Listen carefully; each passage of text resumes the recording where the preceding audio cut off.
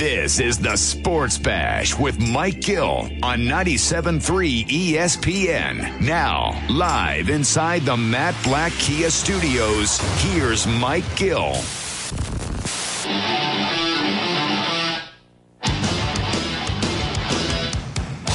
We are live on a Monday edition of the Sports Bash here on 97.3 ESPN and the 97.3 ESPN free mobile app. I'm your host, Mike Gill. Josh Henning is producing today's show. You out there? Well, we've got plenty to get into today. Sixers lose, but there's more to the loss than just losing the game. My thoughts on the game, and Joel Embiid, by the way, fined $15,000 for his criticism of the officials. That's a whole nother topic that we can get into. News on tonight's game regarding a key Raptor right now on our website, 973ESPN.com. Phillies lose last night and lose 2 out of 3. They have not won a series since this first series of the season against Oakland. We will dive into that a little bit later. We're scheduled to have Doug Glanville on, who called the games this weekend for ESPN Radio, and he is scheduled to join us at 5 o'clock tonight. He has an event in Philly at University of Penn, which is where he went to school and played baseball. He called all the games this weekend for ESPN Radio. Hopefully we'll be able to catch up with Doug Glanville tonight at 5 o'clock.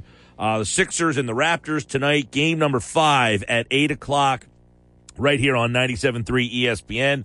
Latest on the Eagles draft. We're at draft week right now. Todd McShay over at ESPN.com has his latest draft buzz as we get ready for draft week here. And this is the week, Josh. You know it. We're going to start hearing them slinging the mud all over the place. We're going to start hearing the agents getting their narratives out there. So this is the BS meter week. So I'm going to be reading off some of the what I'm hearing, and we're going to try to decipher whether it's BS meter or if we think this is true.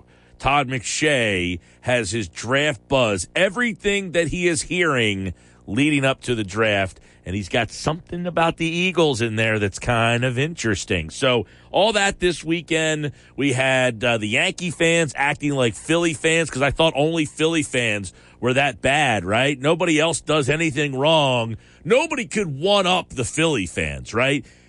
The Yankee fans figured out a way to do it, but I'm only told that Philly fans are the worst. The Yankee fans would never act like they did on Saturday afternoon, where they needed actual members of their team to come out and tell the fans to stop throwing stuff. So we got so much on the docket today, but we got to start with this Joel Embiid injury. I mean, I tweeted it out over the weekend. When the news Friday, when I was finishing my show on Friday night, right, about the fact that there may have they were concerned, there was some discomfort in the thumb, and then Shams Charania tweeted out that there was fear that it was a torn ligament. At that point, it's a torn ligament, okay? The charade was over. Shams Charania, a guy of that magnitude, he's not just casually tweeting that Joel Embiid may have a torn ligament in his thumb. He's not making it up. Right. Obviously, he had a torn ligament in his thumb. I got to tell you, when I was driving home from the studio Friday night and your show was on and I'm listening and I'm thinking about the thumb, and I just had this deflated feeling. And then I saw him play Saturday, and it wasn't that – if you didn't tell me he had an injured thumb, I wouldn't probably have known, except for the fact that he grabs it every other play. He's very demonstrative in that he's letting you know that his thumb is bothering him, okay? But his play itself, I wouldn't be like, there's something wrong here. You know what I mean? It's a pain tolerance thing. He's not the same. And I tweeted this out, and I stay by it, even after what I saw. I don't think he looked like he was compromised. It doesn't mean he's not. And sadly, I come to you on this Monday, and I hate to say it. Because the team is playing well. Embiid has played amazing. He's had an unbelievable season. They're not making a deep playoff run with this version of Embiid. They're just not. He can go out there and gut it out and do what he's doing, and it's just not the same. He's not 100%. This team had questions if he was 100%. He's not 100%. And that question meter just rises. I'm usually a pretty positive, pretty optimistic guy, right? This hit me, bang, punch in the gut. It was almost like it was building for you. Like you went from like one flag to another red flag to another red flag. Well, right? listen, I mean, I had some concern about this Raptors series. I thought they'd win the series in 6. And look, they might win in 5. Ooh, I was off by a game for the people who were like, you said I was off by a game. Sorry. Possibly. I don't know. Maybe the Sixers lose tonight. If they lose tonight, well, then what? Then what's your your thing out there? I thought the Sixers series would go 6 games. It might go 5. Wow, I was off by a game. My concern had nothing to do with Joel Embiid in this series. It had to do with the other guys, the matchup issues. And now you're seeing, I mean, the Raptors' problem is, look, they beat you the other day. They're starting to get healthier. Gary Trent had a big game. Scotty Barnes didn't have a huge game, but they're deeper now. Now they get the dagger. They get a big loss tonight. Fred VanVleet is out of the game tonight. He will not play in the game. And if it gets to game number 6, VanVleet probably won't play in that game either. I think that's about as tough as a loss that they're going to come across because VanVleet does everything. He's their do-everything guy. Yes, he's the smallest guy out, but he does everything. He shoots, he scores, he can get a bucket, he's a three-point guy. He's really the heart and soul of that Raptors team. Losing VanVleet's tough. But that being said, losing Joel Embiid, not losing Joel Embiid, this version of Joel Embiid, it is simply not good enough. It's just simply not going to be good enough. And it's a shame because he was playing at just another level, and it's always something, sadly, with him. And I'm not blaming him. I don't even know how he injured his thumb. I guess he dunked and something happened. Well, I think the dunk exasperated what was already an existing issue. From what I've been interpreting from everything is that apparently he already had an issue with the hand because he had been wearing that brace thing and practices and other things for a while. Yeah, but you know what? See, you just said that. How many people even noticed that he was wearing something on his thumb? That's my point. Is if you didn't know that he had something wrong with him, you wouldn't even know. Like, if you didn't know that he had something wrong, you wouldn't say, man, something's up with this guy. And even watching him on Saturday, I don't think you were like, man, this guy seems compromised. Except for the fact, have you noticed when he goes to give someone a high five, he uses his left hand? Have you noticed him on defense? If he can avoid trying to block a shot, he ain't blocking a shot if he can avoid it. Well, also, like if he can test somebody, his right hand is down, his left hand is up. Right. He's trying to play defense almost left-handed now. So he's not the same aggressive guy around the rim. Now, he said it doesn't bother him as much, shooting. Like, he still has his shot. Apparently, he hit the 3, the game winner, with the injury. Correct. So he can still shoot the ball. It doesn't seem to be impeding his shot. Right. But he did acknowledge that when he shoots free throws, that hurts there. When he, passes the ball. Well, Toronto is now forcing him to try to pass the ball faster. Correct. And it's a shame. I don't know. I don't know. Look. You feel disappointed. Is that fair? Yeah. I'm not mad at Joel Embiid. It's not his fault. I mean, you just feel a little let down. You felt not let down. Let down's not the right. I just feel deflated. Like, hey, I thought this team could get out of the second round for the first time, get to a conference final and see what happens. And with Joel Embiid not being 100%, my excitement for that happening has lessened. Yeah, because basically now if you're the Sixers, you're hoping for scenarios to help you get where you want to go. Because, one, you got to win tonight. If you win tonight, you theoretically get about 5-6 days off for Embiid, right? That's the first step. Yeah, but this isn't the kind of injury that, yes, look, I said this the other day. You want to sweep this injury because then you're off Sunday, Monday, Tuesday, Wednesday, Thursday, Friday. Right. 6 days.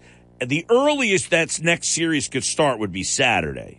Correct. So you would have 6 days of not doing anything with that thumb, and I don't know that would help a torn ligament heal to where it needs to get to help the discomfort. Well, it can maybe ease the discomfort. Like, it's like an inflammation thing. Like, if you, it's like with any injury. Like, you don't have to be a doctor to know that, you rest something, you start feeling a little better. Sure. I mean, 6 days of not doing anything, I certainly feel like that would help him out. There's no question. Now having to play tonight, all right, that's cut by 2 days, all right? I just wish this wasn't a factor. Maybe he can play through it. Yes, he can play through it. Last year he played through the knee. You didn't know. It wasn't noticeable that he wasn't the same, but he wasn't 100%. It was there. You could tell that there were times that he would do things that wasn't the same, like it is right now. Like like you said, he's trying to play almost one-handed at times. But like I said, there's another scenario that could help as well. Not that it significantly helps, but if the Hawks can make the series with Miami a series, maybe push it to 6-7 Well, I think games. their chance was last night. They're at home. They won Game 3 at home. Yep. Now their chance was to hold serve, win Game 4 at home. They didn't show up last night. No, they were disappeared. No, they did not show up. I think the Sixers, and look, I'm not blaming the 2 o'clock Saturday start time. It looked like a 2 o'clock Saturday start time. It looked like the Sixers spent 2 nights in Canada and then was like, oh, man, we got a 2 o'clock game on Saturday. Totally forgot about that. Right. They didn't seem like they had the same energy on Saturday afternoon. They didn't have the same energy. They certainly didn't have the same energy on Saturday, and they were still in that game. They had a shot to kind of pull back in. They were in that game because they're still the better team. Right. The Raptors did not play a great game. Look, the Sixers played sloppy. They had more turnovers than the Raptors. They had more fouls committed. The Raptors got more steals in the game. The Raptors also... They still shot 42% from three-point range. They did, but the other things, like the turnovers and the fouls, added up. Toronto shot 23% from three. Philadelphia shot 42%. Typically, at the end of the day, 42%, you're going to say that team won the game. But they didn't. And why didn't they win the game? Well, at the end of the day, you mentioned the turnovers. They had a lot of turnovers. There was a lot of fouls. Joel Embiid then gets fined for talking about the refs and how bad they were. Look, the NBA refs have been a story, sadly, in this whole. You got a ref trending on Twitter. I mean, that's not the be-all, end-all of things, but that's a bad look when you have a referee trending because he's so bad. On top of the fact you had a baseball umpire that was trending on Twitter last night for how bad he was. But the Sixers just, look, they didn't have the same giddy. It's not easy to sweep a team. So I'm not sitting here saying missed opportunity, just, how do you not sweep? Toronto's playing at home. They're a prideful team. They won a championship a couple of years ago. Their season was on the line. Yeah, people act like, part of the reason why people like you and me, Mike, and others really felt this was going to be a difficult series was because you looked at who Toronto's bringing to the table. They have guys who've won a championship. They have a bunch of athletic, long, freakish kind of guys who are problems in matchups. And you saw that, if you play a sloppy game like the Sixers did in Game 4, you're going to lose because it's still an NBA team. Well, they added pieces. They got Trent back. He scored 24. They got Barnes back. He played 26 minutes. He had 11 rebounds. We talked about losing those two players for a large chunk of this series really changed the dynamic of this series. It did. I mean, who knows what happens if Trent and Barnes never get hurt? I'm not saying they win either of the first 2 games, but maybe they win Game 3. That ugly Game 3 in Toronto that Philadelphia found a way to kind of win. Maybe they don't win that game, and we're 2-2 right now. But losing, I know Trent played in Game 3, but Barnes did not. Correct. And Barnes, now, they're not going to have Van Vliet tonight, so now they're down another guy. So And Siakam had his best game. He was 10 of 19. He had 15 free throws. And then, of course, Joel talked about the fouls. Well, Siakam is at the line 15 times. That hadn't happened all series long. It was just one of those games. This text message, 609-403-0973, 609-403-0973. Paul from Millville says, hey, Mike, I wanted your thoughts. They look like a defeated team out there for Game 4 for a team that was up 3 games to 0. Did you see that as well? I don't think I saw a defeated team. I just saw a team that I think understood that they had the cushion of coming back home to play. I mean, what I did like is the scene at the end of the game. Embiid's on the bench with Harden and Maxey, and he's got his arm around those guys, and he's saying, we're okay. We got this. We ain't coming back to Toronto, because the crowd there was saying Raptors in 7 or something like that, and Embiid starts kind of smiling. We ain't coming back here. He gave the golf clap. Yeah, and he's walking off the court. Embiid had the confidence walking off that court that we got this. But this isn't about this series. The injury to Joel Embiid isn't about them getting out of this series. Nothing that we discuss right now is about them getting out of this series. That should be a foregone conclusion. It's big picture. It's big picture. And the big picture is everything that's done. People tweeting at me about, well, you said the Nets won the trade with the Sixers. Yeah. And guess what? If the Nets were playing the Raptors and the Sixers were playing the Celtics, this would have we'd be having a different conversation right now. 100%. The Sixers ain't beating the Celtics the way they're playing, and the Nets probably are beating the Raptors. And at that point, you would say, oh, the Nets won the trade. The trade being won or lost isn't about the Sixers winning this series and the Nets not winning their series. And Simmons has been a total disaster. This whole story, which we'll get into, it is the big picture, is that the Sixers traded Ben Simmons to get James Harden, not to say they won the trade in terms of a personnel standpoint. It's we added a player to help us get further than Ben Simmons could get us. That's my point in terms of who won the trade. If you don't get out of the second round, did you win a trade? Of course you didn't. You got no further than you were with the guy you traded. The whole point of making the trade is to get a guy to put you above where you previously were. So when I talk about the Nets won the trade, it's not Ben Simmons is better than Harden. That's not what my point is. The point is Harden, if you win the trade, it's about getting the team further, not getting to the same destination with different people. And as I stated, the reason I think the Nets won the trade is because it depleted the Sixers' depth, and all they did was kind of change the furniture on the Titanic. Yes, they have a guy in Harden who's a better scorer than Ben Simmons is. But now they have other problems that were affected by the fact that they gave away Steph Curry, they gave away Drummond. I understand that Drummond and Curry aren't helping the Nets win. That's not their role on that team. The Nets aren't winning because Drummond and Curry let them down. The Nets aren't winning because Kevin Durant has been a total turd. Of course you're not going to win a series if Kevin Durant comes out and plays like he's playing in this series. Playing horrible? He's been horrible in this series. If Kevin Durant is just 85%, 75% of himself, it doesn't matter what Drummond and Curry do. They're not the factors in who wins that trade. Ben Simmons isn't even playing. But James Harden has to get the Sixers further. He has to get them further. Otherwise, you lost the deal. You brought a player in to get you further than Ben Simmons could get you. And if the player you got doesn't get him further, same old, same old. 609-403-0973. 609-403-0973. I'm Mike Gill. This is the Sports Bash Live on 97.3 ESPN. We're busy today. Mike McGarry, Ryan Rothstein in the 3 o'clock hour. Mosher has football at 4. What is Todd McShay hearing about the guy that executives around the league think the Eagles want?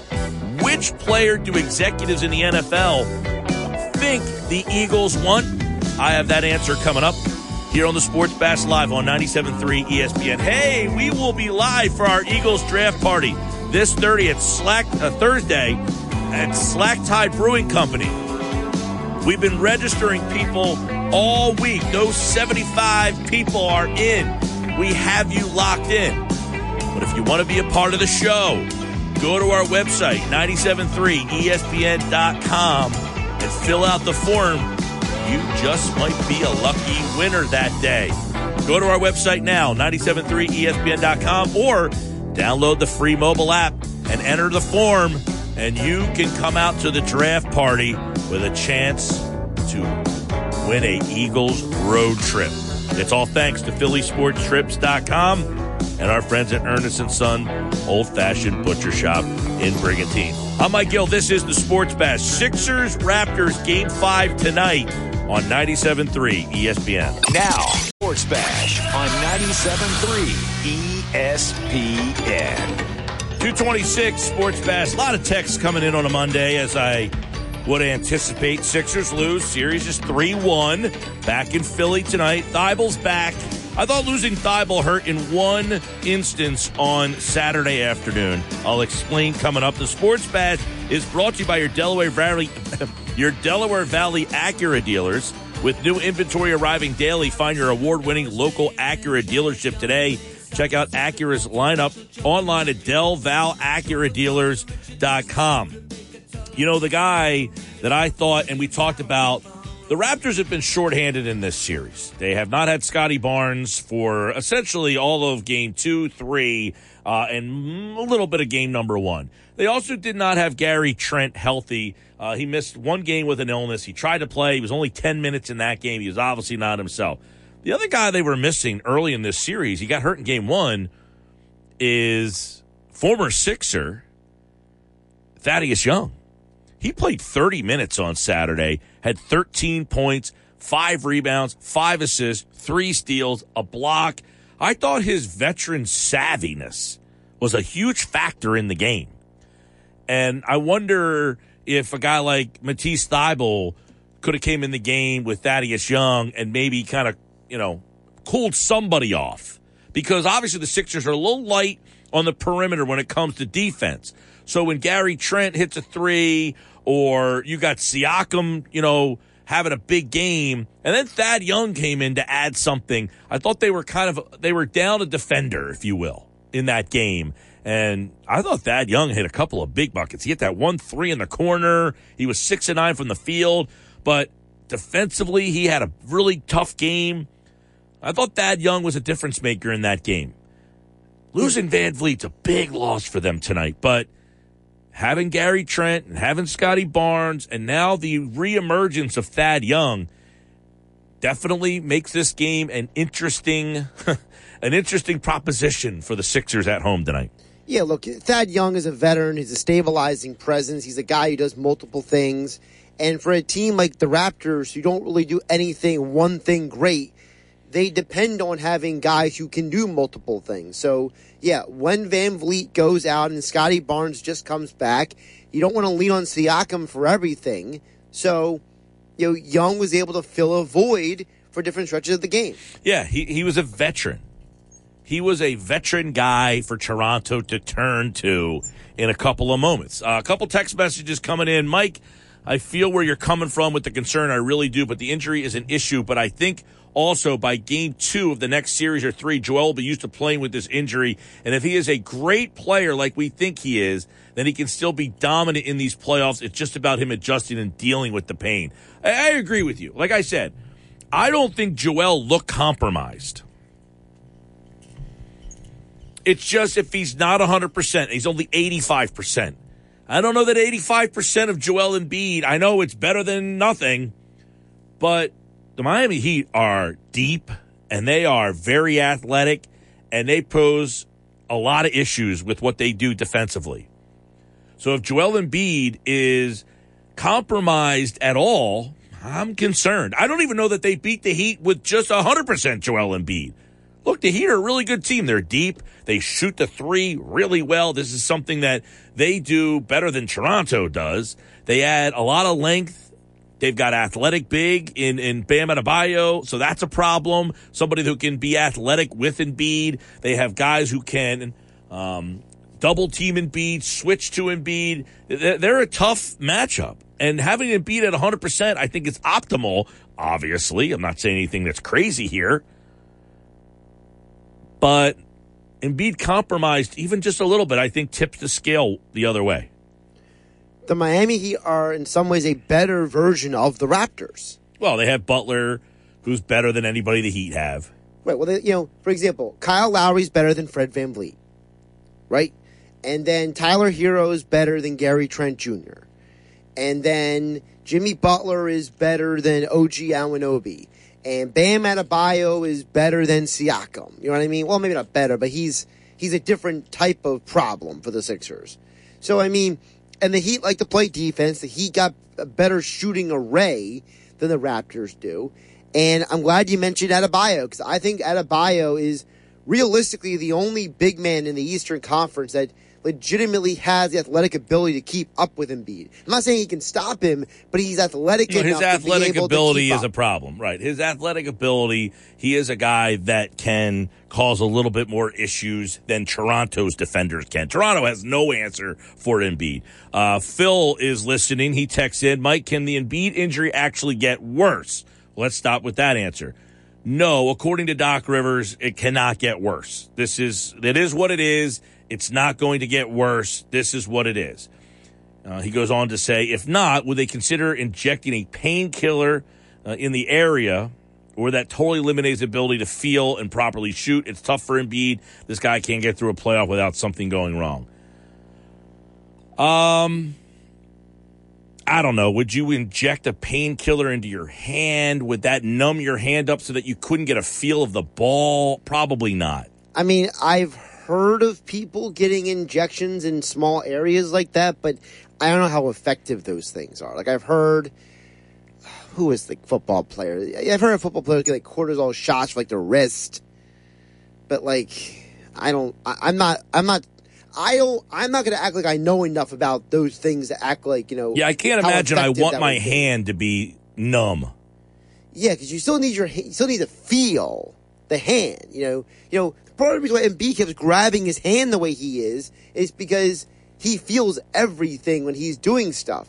If he feels nothing at all, well, how's his dribbling? How's his shooting? Yeah, I would think that would be something that a player would not be interested in. They would not be interested in having their hand shot up and numbed because, you want to feel the ball. You want to have that, the handle. You want to feel like, hey, I have a good grip of the ball when it comes to me, and feel it coming out of your hand is part of what a good shooter is. He feels the rotation, the spin of that ball kind of leaving his hand. You don't want to have. So I would think no. And also, Mike, you've heard me say this before. Look, these are professional athletes. They have the greatest medical people available to them on planet Earth.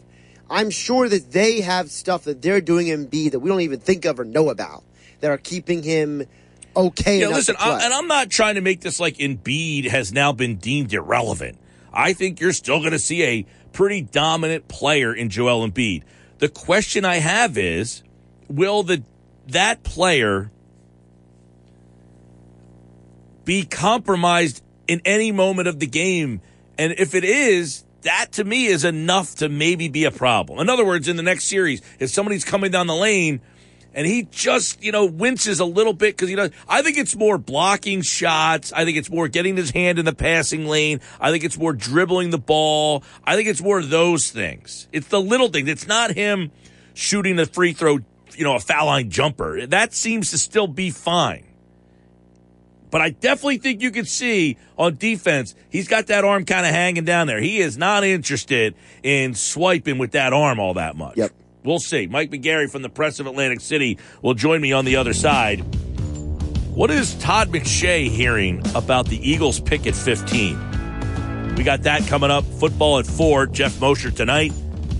Hey, if you want to get involved with our Eagles draft party, you can go to our website, 973ESPN.com, fill out the form, and stop on out on Thursday. You might just be lucky. You might be lucky.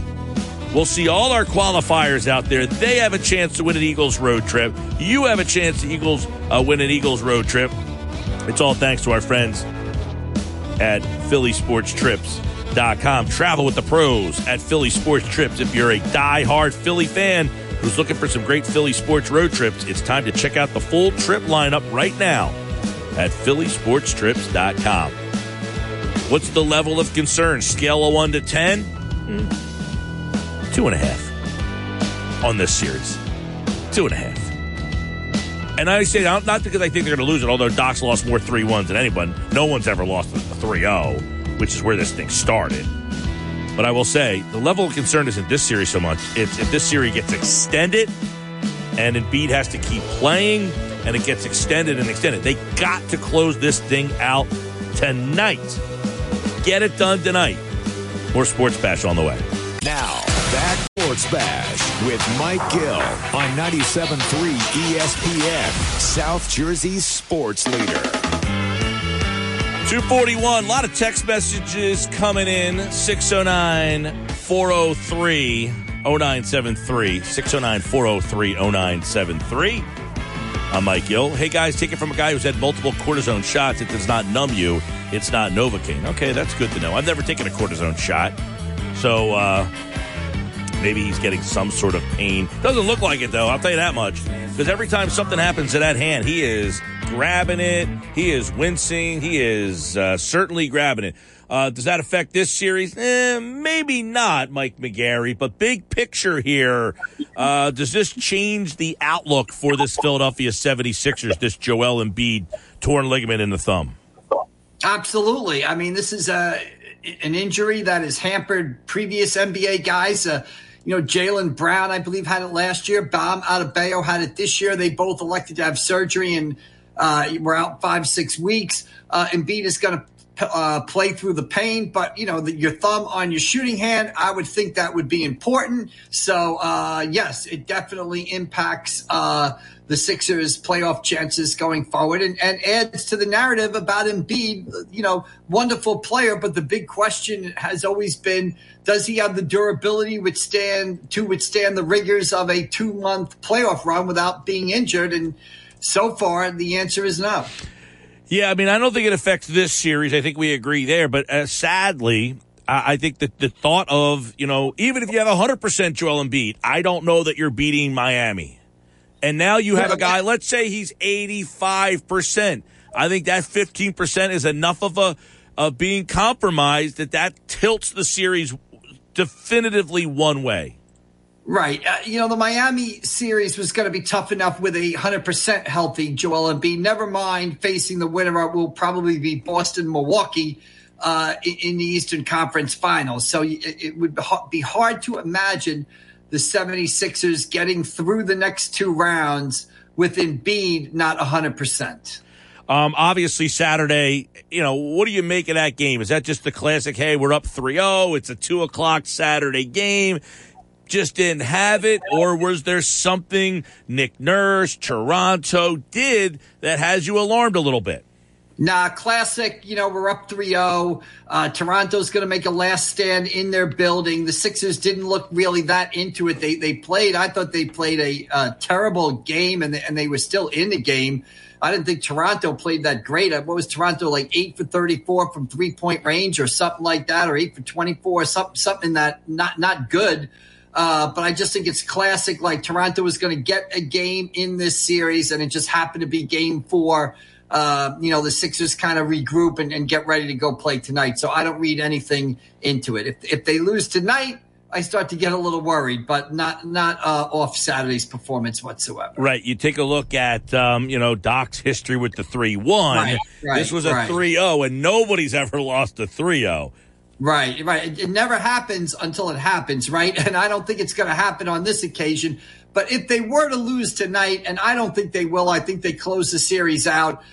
They just open themselves up to a couple of days of talk and nonsense that they don't really need to deal with. You mentioned Doc Rivers' playoff failure history. Then, add in James Harden's playoff failure history. You just open yourself up to a couple of days of chatter that you don't need to hear. And needless to say, I mean, with Embiid playing with this thumb, the goal should be for him to play as little games as possible. And I don't know, once the ligament's torn, it's torn. I don't know what rest will do for it, but I can't imagine it would hurt. So you want Embiid playing it as little as possible.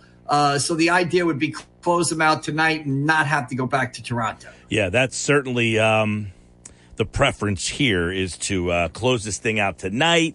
And then hopefully you get the whole rest of this week off. The series maybe starts on Saturday, I would think, at the earliest, depending on what happens with the Miami Hawks game. Now, the Hawks losing that game last night, I think kind of you finish that series there. Atlanta basically didn't show up last night, so it looks like the Heat are going to take care of business in 5 as well. And then you get Miami, Philadelphia Saturday at some point, I think would be the start of game number 2. All right, Mike McGarry, let's float over to...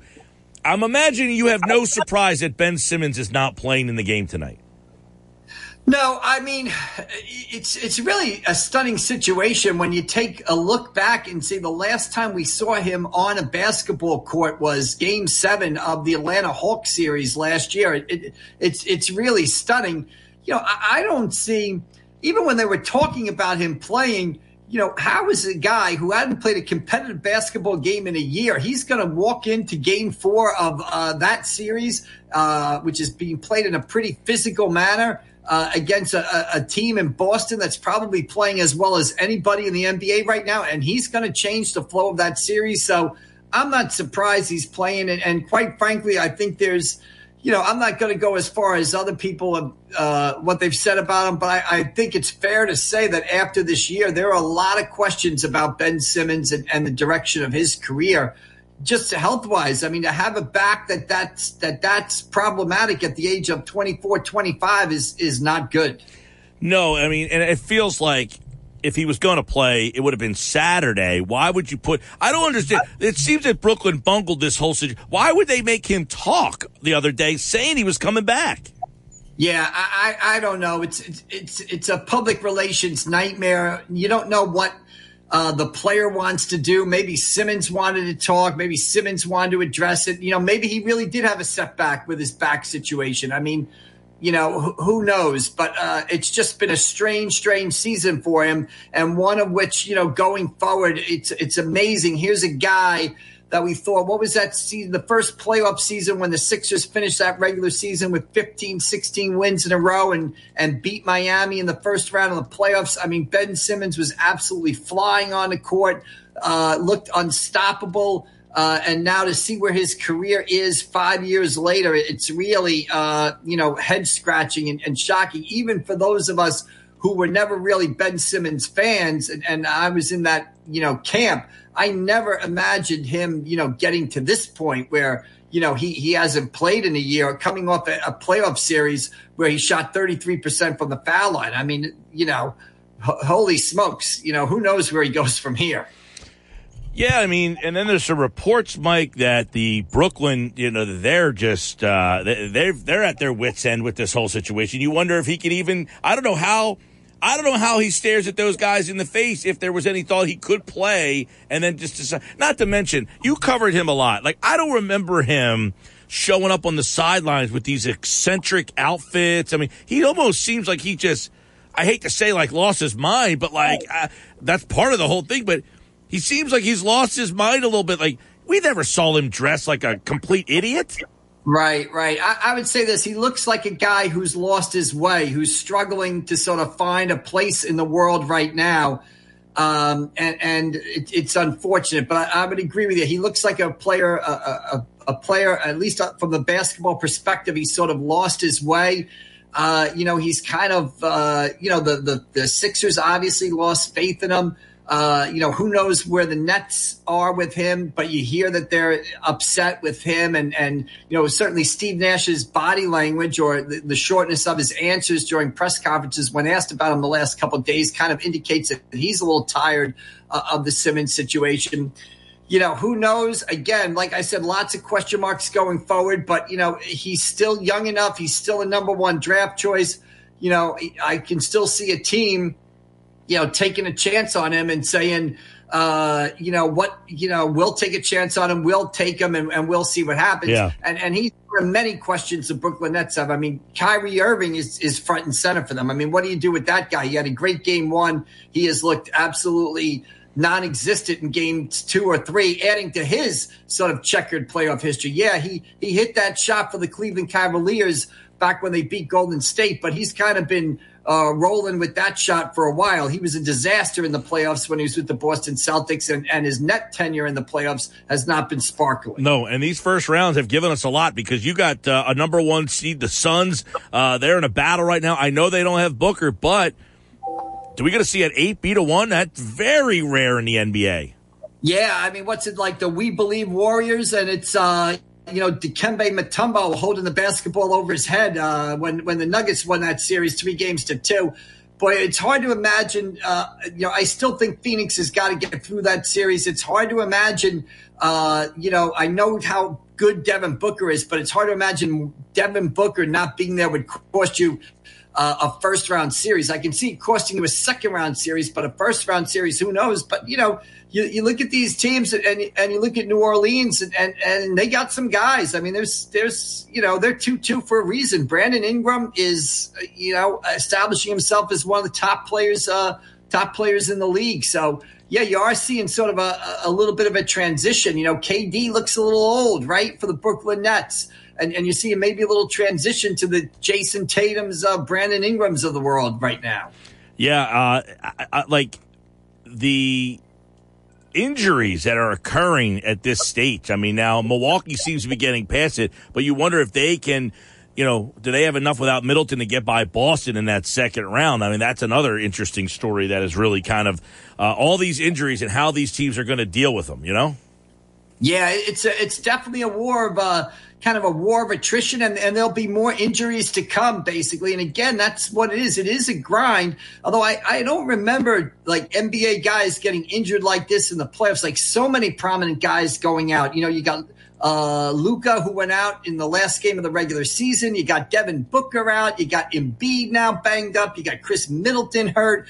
It really is amazing the guys that are out. And, I guess that's why, you fight like hell to get into playoffs.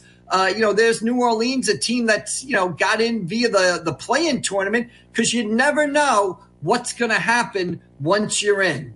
Anything can happen, and one injury can turn it in your favor. And next thing you know, New Orleans is 2-2 with a Phoenix team, which what did Phoenix win? 30 more games than New Orleans this season? It's crazy. Yeah, unbelievable. All right, looking forward to I'm really, these second round games are going to be amazing, but we still have great first round stories. I want to ask Mike, Phillies lose 2 out of 3 again. They have not won a series since the opener. They struck out 16 times last night. It's not the panic button, but I think I look up at the standings and what are they, 6 games out? Right. I think they're 5.5 out, but they're in a lot. I think they're in a lot of trouble. I wrote last night, I looked it up and I couldn't believe it. Out of the 30 Major League Baseball teams, only 2, the Washington Nationals and the Cincinnati Reds, are further out of first place right now than the Philadelphia Phillies. This is trouble, I think, even though the season's 2 weeks old and you're 16 games in. This is a big 4 games at home with Colorado, and then it's a big 3 games with the New York Mets up at Citi Field this weekend. This is a key 7 games. The Phillies have got to sort of fire, or else they're going to be in trouble. Because I tell you something, the Mets are for real. The pitching staff is there, even without DeGrom. The lineup is deep. They have a lot of guys in that lineup. You look at run differential in baseball. Them and the Dodgers are running away with run differential in baseball. The Mets are 12-5. They're for real this season. And, the Phillies to be in the same grouping as the Cincinnati Reds and Washington Nationals, 2 teams who are obviously tanking, is not good. I think this is a big stretch with Colorado here and a big stretch with the Mets this weekend. This is a big 7 games. If you go 2-5 during this stretch or 1-6, you're going to look up on May 1st and you're going to be 8-9 games out of first place, you're in a lot of trouble. All right, Mike McGarry from the Press of Atlantic City. NBA playoffs continue tonight. Sixers, Raptors right here on 97.3 ESPN. Close it out. Let's not get to Thursday because then you have Eagles, draft, and the Sixers on the same night. And I can't deal with that on the radio station. Mike, take care, bud. All right, we'll see you. Thanks. All right, that's Mike McGarry from the Press of Atlantic City. And if that was to happen, there was a Game 6. You would hear the Sixers and Raptors Game 6 over on our sister station, Rock 104.1. We'll have the NFL Draft right here on 97.3 ESPN. Eagles have 2 picks, 15 and 18. What would they like to do with those picks? What is Todd McShay hearing? Go to our website, 973ESPN.com. Right now for the latest draft buzz on the Eagles pick at number 15. When we come back, Ryan Rothstein from the Philadelphia City Cast is back for another conversation on this injury and Sixers, Raptors, and NBA playoffs. All that next here on the Sports Bash. This is the Sports Bash with Mike Gill on 97.3 ESPN. Now, live inside the Matt Black Kia Studios, here's Mike Gill. Game 5 tonight, 97.3 ESPN's coverage begins at 8 o'clock. Sixers and Raptors. I'm Mike Gill. Ryan Rothstein is the host of the Philadelphia City Cast. Download it wherever you get your podcasts. The number on the game tonight is very interesting. Basically saying the Sixers are going to end this thing. A lot of money, though, coming in on the Raptors. Van Vliet out of Game 5. He might be out for Game 6 as well. Can the Sixers finish this off? Does it matter if they do? Let's get into that and more. Ryan Rothstein from the Philadelphia City Cast joins me right now. That Toto Hold the Line song sounds very dramatic as we get into this 3 o'clock hour on a Monday. You know, the Sixers are going to win this series. I think that's a foregone conclusion. But I tweeted out on Saturday, sadly, the thumb injury. I'm a pretty optimistic guy. You don't get a lot that really rattles me here. And I'm not saying I'm like, oh, my. I just don't see how the Sixers team can make a deep playoff run without 100% Joel Embiid. They had 100% Joel Embiid all season long for the most part. They had him in the playoffs. They didn't have the Phantom of the Opera welding mask. They didn't have an MCL sprain. They had nothing. They had a full – they didn't have gastroenteritis. And now this. I got to be honest, man. It's a pretty positive guy. That jarred me a little bit. How can it not? Right? I mean, I think it's an easy statement to make, MG. I'm not, coming at you or anything. I couldn't agree with you more. I mean, if this team doesn't have a healthy Joel Embiid, they're screwed. I mean, they'll get out of this series, but it's frustrating.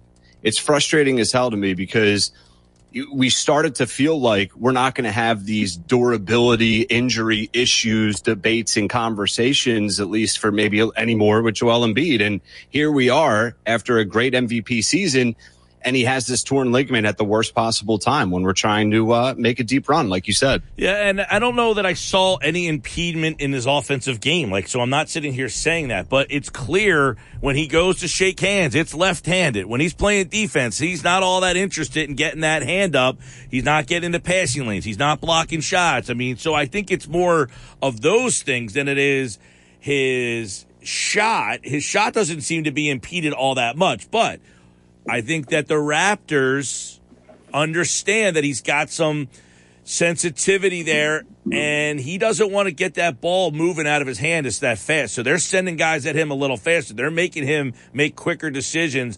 And when he catches that ball, there might be a little bit of a wince, and that wince is just enough for him to now not have enough time to get rid of it. Yeah, absolutely. And I disagree with you slightly on in the impediment stuff.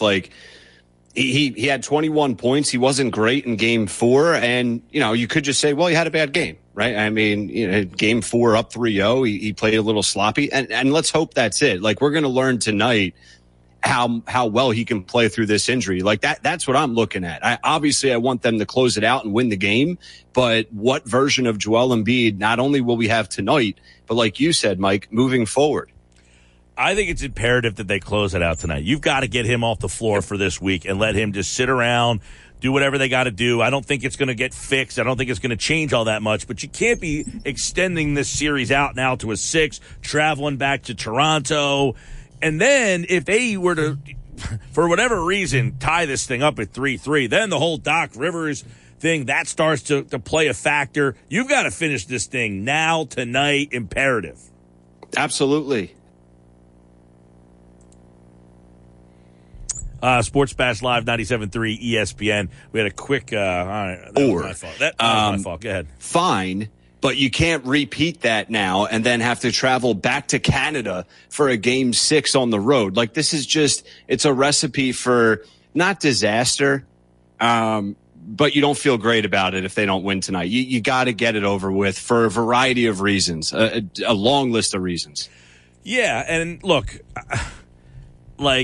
I do like the way that Joel's body language was at the end of that game. You know, like, hey, we got this. We're not going back there. Like, that did show an aura of confidence of, we recognize that we played a poor game and we still were kind of in this thing. But at the same time, I think if you're the Raptors, you kind of look at it as, hey, we got Barnes back. We had Thaddeus Young back. We got Gary Trent back. These are guys that we didn't have a whole heck of a lot. And now we feel like we have our mojo going a little bit, and your guy's not 100%.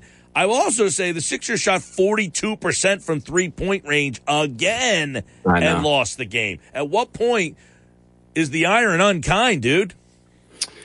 I say this, man. Yeah, and that's a fair point. But, like, they shot 42%, which was surprising. I looked at the box score after the game. I was like, holy bleep, they shot 42%. It didn't feel like they shot 42%, right? And for me, it's all about Maxey. Like, I ask you often, Mike, over the past couple of weeks, well, who's your X factor? Like, who's the difference? And I'll ask you that again, like, and I'll answer that first. It's Maxey. He took 2 shots in the first quarter last game, 2 shots in the second quarter, 0 for 2 in the first, 1 for 2 in the second. The Sixers go as Maxey goes. I think that's already clear as day. Forget James Harden and we need Houston Harden. That'd be nice. But it's all about Maxey for me. Yeah, and it's, look, Maxey is a big factor. He's been a big factor in this series. I mean, the way he came out and scored. The problem is with the young players, the consistency factor comes into play here. Can he consistently be that guy? And it seems that the answer is no. He can't he consistently. We're not asking you to score 38, but can you give me 17 to 23, somewhere in that range every time out? And I'm not sure that he's at that level yet. And you know, they might need him to be at that level. Yeah, and for me, it's not even about the points. Listen, it is about the points, but he needs to be at least consistently aggressive, right? Like, my issue is have a bad night, right? Like, have a terrible night. That's fine. You're a young kid. You're figuring it out. You can't take 4 shots in the first half of a game when they need you. Like, him being aggressive could just be enough. Even if he's having an off night, he needs to be a threat. Yeah, I mean, look, this isn't panic mode yet. I don't even think you're at panic mode if you lose tonight. It really, if, you know, it gets to 3-3 is when you can start to get a little bit concerned. I didn't see a whole heck of a lot the other day that I'm like, oh my gosh. It was just, you know, I hate the 2:00 Saturday game, especially with 2 days of waiting in Toronto, right? They played on Thursday. They played on Wednesday, and then they waited Thursday and Friday to play Saturday afternoon. It just set up for, like, this was not going to be your day kind of game. So I'm not really all that worried about that. The one thing I will say is Siakam seemed to have found a little groove, and then he got to the line, and then this whole thing with the foul, and B gets fined $15,000. The officiating in this league is a big problem, and the officiating in this series, it's going to be interesting to see what happens tonight after the fines and the way Nurse has been going. I mean, these two teams have been spending the whole series with their palms up in the air. It's annoying. I mean, it's beyond annoying. It's embarrassing. It needs to change. This is, and it's not just in this series, MG. It's every series in the NBA playoffs on either side of the conference, West or East, every series. Like, you know how these games are going to go because of how bad the officiating is. It's like, well, if a series is 2-0 and it shifts, to game 3 on the road, that team at home is going to get all the calls. We shouldn't know what's coming. We shouldn't know that. We shouldn't know tonight, well, Embiid's going to get some more favorable calls. Harden's going to get some more favorable calls because now it's in Philly. Like that is not the sign of a good product. I talked about this the other night. Me and you can get into it. The officiating absolutely has to change because it's an embarrassment to the game. I agree. And look, I'm not one to say the officials cost you a game. It's not about whether it costs you the game, win or lose the game. It is the product has become an embarrassment because your officials are so bad. It's not, it's against the Sixers. It's just bad. It's just bad everywhere. Every game, every night, you have officials trending. I mean, and it's got to be fixed. It's got to be fixed. And it's fixable. It's fixable. So I don't know. I don't know if you have any thoughts or ideas on how to, because I've had a few that can, I think could certainly help rectify the problem pretty easily. Yeah, I mean, I have a couple easy ones too, and we may be on the same page. I did some research over the weekend about this, and the NFL, I need confirmation on it. Maybe Josh knows or but I'm pretty sure a few years back, the NFL added the number of officials that are on each game, right? And that's one easy thing for me. I think it's 4 right now that are calling an NBA playoff game. I think it's 3, right? I thought it was 3 in the regular season. Okay, let's go with 3. There needs to be 6. Double it. Okay. And when I say you think that helps or hurt though, like a lot of times, like a high school basketball game, normal games have 2. Yep. When it's a bigger game, sometimes they go to 3, and it's almost because there's more, they call more because they see more eyes, right, more fouls. That can't happen, right? Like you just need to have more eyes. And I don't think, like, how old is Scott Foster? 102. Okay. Like, dude, these refs shouldn't be running up and down the floor. So have an added official or multiple, have them in one spot. They don't move all game. And I would even have 3 or 4 bench officials that come in and relieve these guys for a quarter or 2. None of the players are running up and down the floor from start to finish. Why should Scott Foster be running up and down the floor from start to finish? Give him a break. That's an astute point. Right? Yeah. I mean, or what you could do is if you're having 6, 3 at one end, 3 at the other. So you're having the 3 on both sides, but the 3 down the one end, they're not calling fouls down the other end of the court. They're only calling fouls down the one end of the floor. Now and they can switch sides so you're not getting the same ones the whole game. Yes, I love that idea. That's my thinking. And have guys in one spot. That's your designation. You rotate them, like you said, so it's not, Joe Schmo calling fouls on the Sixers all night and vice versa. Another obvious statement that we talk about in every professional sport, Mike, you got to figure out a way to utilize video more effectively and efficiently. Because if I can see it in my lazy boy, then they should be able to make the right call. And Rod, that's been my thing is, look, if you have the 3 guys, you have a 4th person that watches the monitor. We see it at home as fast as possible that person on the sideline could literally hit a button, green or red. You got it wrong, change it. We saw it. It looked like, fine. You're being overly cautious. You're calling things because you think you saw something, so we're going to blow the whistle. But that 4th guy could literally see it and say, you think he hit his arm. It looked like he hit his arm. I'm looking at the video. He didn't. Let's just change it and get back to. It would take 2 seconds. And the 2 seconds that the guy is in the referee's face yelling at him that I didn't touch his arm. I didn't do anything. The guy who's officiating on the side could look at that video and say, he's right. He didn't touch his arm. Switch the call and let's keep going. It wouldn't impede the game at all. No, not at all. And I don't understand when they go to the review. Like late in a game, they put on the headset or there's a challenge. They're sitting there looking at it for 5 to 10 minutes. It's like, dude, whoever's in Secaucus, wherever the hell they're at, they should have this answer for them before they put the headset on. I go over, put the headset on. Hey, Rye, this is the call. You got it wrong. Overturn it. Hey, Rye, call stands. Boom, done. Shouldn't take more than 30 to 60 seconds. Yeah, I mean, most of the calls you think are pretty quick to do it. There are some times where it's like, the pinky, did it hit? I can't tell. There are a handful, and you want to make sure they get it right. But it's these fouls, these ridiculous. There's so many of them. I tweeted one about Harden. You know, the one night, him and Malachi Flynn are both going for the same ball, and Harden ends up hitting the deck. They call a foul on him. Flynn ends up with the ball clean. There's no need to waste a foul call. It didn't impede a play. It didn't change the play at all. Two guys hustled for a ball. They collided. Colliding is not a foul. Yet you call the foul, and now that guy has a foul on his ledger. There's no need to call that foul. There's so many times. There was a play the other night with Harden involved, and I'm like, that right there is a call that simply does not have to be made. And these aren't like the ones that I'm talking about that you can, but it's the 3-point shots. It's these, ones where they're taking the ball to the basket. Is the foot moving or not? It's those type of things. Hey, the one the other night with the guy swiping and it hit his fro. Somebody can watch that over in 2 seconds and be like, nope, that's a foul. Keep the call. Nope, that's not a foul. Change it back.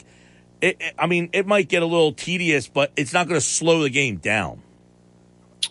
Right. And it's like, as you were just explaining that, I'm thinking about the NFL. I'm thinking about Major League Baseball. And the NBA is so different because the NFL, you start and stop play to play, obviously, as we all know. And the officiating can be annoying. There can be a lot of flags in an NFL game, but it's not dictating the style and pace of a game. Like the officiating in an NBA playoff game and in an NBA series can dictate the outcome of the series and how these games are wanting to be played. That's a big problem. That's a big problem. It is. I mean, the fact that these officials and the style of the play, we're talking about Scott Foster, and there's people saying that he needs to be investigated because the Harden and Chris Paul have never won a series. What is it, a game or a series? A playoff game. So, and who's he officiating tonight? The Boston game, right?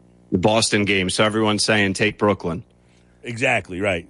Yeah. I mean, you can't have this kind of stuff where there's a guy who is so known to play a factor in a certain game. Like NBA refs, you shouldn't know who these guys are, much like football. I mean, football has the guy who's the white hat, so you know who that person is most of the time. But in the NBA, while they have a crew of like a lead guy, anyone can make the calls. Any one of the three could make a call, and it's not just the white hat. Now, I get anybody in the NFL could throw a flag, but you know the person's name because they're the person that gets and announces the call. Yes. Where in the NBA, whoever makes the call is the person who announces it. Correct. And the other problem with the NBA officiating, like in game 4, I forget the situation. I'm pretty sure it was 76ers were on offense. Either it was knocked out of bounds or it was a foul call. And in the replay, you saw the ref right there on the baseline, right there. Like right there. It was Embiid, maybe Siakam on defense, and the official in the shot of the replay. And the official missed the call, and the official at half court made the call. He ended up making the right call, but I'm sitting there saying, how is that on the half court official? Like that has to be only on the official right there seeing the play. Mm-hmm. It's just nuts. Yeah, I mean, I hate that this much of the officials is a factor. And it's not just against Philly or for Philly. No. It's every series. It's every series, every night where you're just like, oh, my God, that is so bad. And it shouldn't be like this. It really shouldn't. And as you mentioned, there's some fixable ways to do it. I like the idea of having 6, 3 at each end. And then, it's like a volleyball game. Everybody go one step to the right and just rotate around so that it's never like the same group at the same time. So you can't say, well, you have those 3 and we have these 3, and they're calling the game a little differently. Nope, just keep rotating them around, and that's just the way it would be. I mean, I think that would be, instead of having them running up and down the court. Yeah. Absolutely. And it's like, listen, man, when in doubt, playoff time, swallow the whistle. Like, swallow your freaking whistle. Okay, I don't need to hear the whistle all night. Let fouls go on both sides. I'll be completely fine with that. Like, just don't be so inconsistent where one game there's 40 fouls and the next game there's 15, and it's consistent depending on who's the home team. It's just idiotic. 609-403-0973, 609-403-0973. See your text messages. We'll read them off and react on the other side. Kyle Schwarber went nuts last night. We'll dive into that. Plus, a lot of people, and I saw a tweet you put out there, to which I have some issue with. We'll get into that as well. Ryan Rothstein is the host of the Philadelphia City Cast. You can listen to that wherever you listen to your podcast. I'm Mike Gill. This is the Sports Bash on 97.3 ESPN, brought to you by AC Airport. Plan your next vacation now and create memories to last a lifetime. Start with nonstop flights from Atlantic City to Boston, Atlanta, San Juan, and Miami. Book your low-cost flight at Spirit.com. More Sports Bash. Now, back to Sports Bash with Mike Gill on 97.3 ESPN, South Jersey's sports leader. All right, 326. Sports Bash, 97.3 ESPN. Sports Bash is live Thursday. Slack Tide Brewery for the 97.3 ESPN Eagles draft party. It starts at 2. You're invited. Slack Tide Brewery, Cape May Courthouse reminds you to always drink responsibly. And if you want to be there, go to our website, 973ESPN.com, and fill out the form. You might just be lucky that day and win an Eagles road trip. We'll see all our qualifiers out there. And you can go to our website, 973ESPN.com. Fill out the form. All the information's on there for Thursday's show. And you might have a shot to win an Eagles road trip, thanks to our friends at PhillySportsTrips.com. All right, Ryan Rothstein's from the Philadelphia City Cast. You can download his podcast and listen to that wherever you get your podcast. It drops 5 days a week. And, of course, we chit-chat on Mondays, Wednesdays, and Fridays here in the 3 o'clock hour. A lot of Sixers. You know, there's Embiid thumb injury. I definitely am concerned about that. I'm not so concerned about this series. It's more long-term than anything else. I also want to – so you tweeted about where are all the Nets won the trade people out there. Because I'm one of those people. That's right. Yeah, I'm one of those. And my reasoning is this, okay? First off, Ben Simmons hasn't played. So obviously, if I'm grading it, he hasn't played yet. That certainly factors into what's going on right now. The Sixers are prospering more from their player than the Nets are with their player. To me, though, it's not about that. It's not about the players who swapped. You had a player who didn't want to be here. You had another player who didn't want to be there. This, to me, is about, can the Sixers get further than they did with Ben Simmons? Because you might have won the trade by personnel, but if you get no further than the second round, what did you really accomplish? That you got a better player? For now, Ben Simmons might not be playing now, and he might never play. Who the hell knows at this point? But his upside to play with them is certainly, in my mind, better than James Harden playing at 33, 34, 35 years old at $250 million. That's not appealing to me right now. Though, look, Harden's been great. He's added something. But I'm concerned that he's going to be the same player next year, the year after, and whatever you sign him long-term for. So I think, to me, when I'm judging that trade, it's more than just the Sixers are getting out of the first round and the Nets are not. If these series were flip-flopped, the Sixers ain't beating the Celtics, and the Nets are probably beating the Raptors. So it's easy to say, well, where are all the people who thought the trade went one way? It's not about that. Can the Sixers get out of the second round? That would answer the question to me, that you got a better deal because you got a player who finally got you further than Simmons could get you. Yeah, I mean, for me, it's not even about how far they're going to go. It's about, it's just, I think it's so obvious right now that the Nets didn't come out better off in this trade because Ben hasn't played. He hasn't played all year. So right now, like, forget down the road for me. Forget down the road and forget next year with Harden and will they sign him in the offseason and is it too much money at this age? All those are fair questions. But right now, the Nets didn't air quote, win this trade. There's questions and concerns now moving forward on both sides. But I'm just looking at it when I say that, and I said it a little bit tongue in cheek just to sort of shove it at Brooklyn Nets fans. But, it's if Ben is just avoiding playing on the floor, even with Brooklyn, then they didn't win this trade. And that's the point the angle that I'm looking at it from, especially at the time of the trade. I was on even other shows and people are saying, the Nets look at the Nets now. They're good. They're going to do this, and that this year. They've been the betting favorite, and now they're about to get swept, and Ben Simmons has yet to see the floor. In my eyes, they didn't win anything. Well, it's certainly disappointing from their end. No question about it. I think they feel like they've gotten the short end of the stick. No question about that, too. And look, they're not losing this series because they didn't get anything from Drummond and Curry. Like, they lost the series because Durant has sucked. That's what it comes down to. Their best player has not been very good. You don't judge, the two guys the Sixers gave you didn't really give you all that much. It's not about those guys. The best players win, and your best player has been insignificant. And we can talk about Kevin Durant if you want to, because I have a lot to say about that dude right now. Did you hear Barkley? I don't think I did hear everything he had to say about KD. What did he say? Let me get the bite here. Okay. I will get it loaded up here in just a second. Let me. This should be it right here. All right, this was Charles Barkley last night on the TNT. He's been saying a lot of things in the last couple of games here, but this is what he said about KD's playoff performance this year. Take a listen.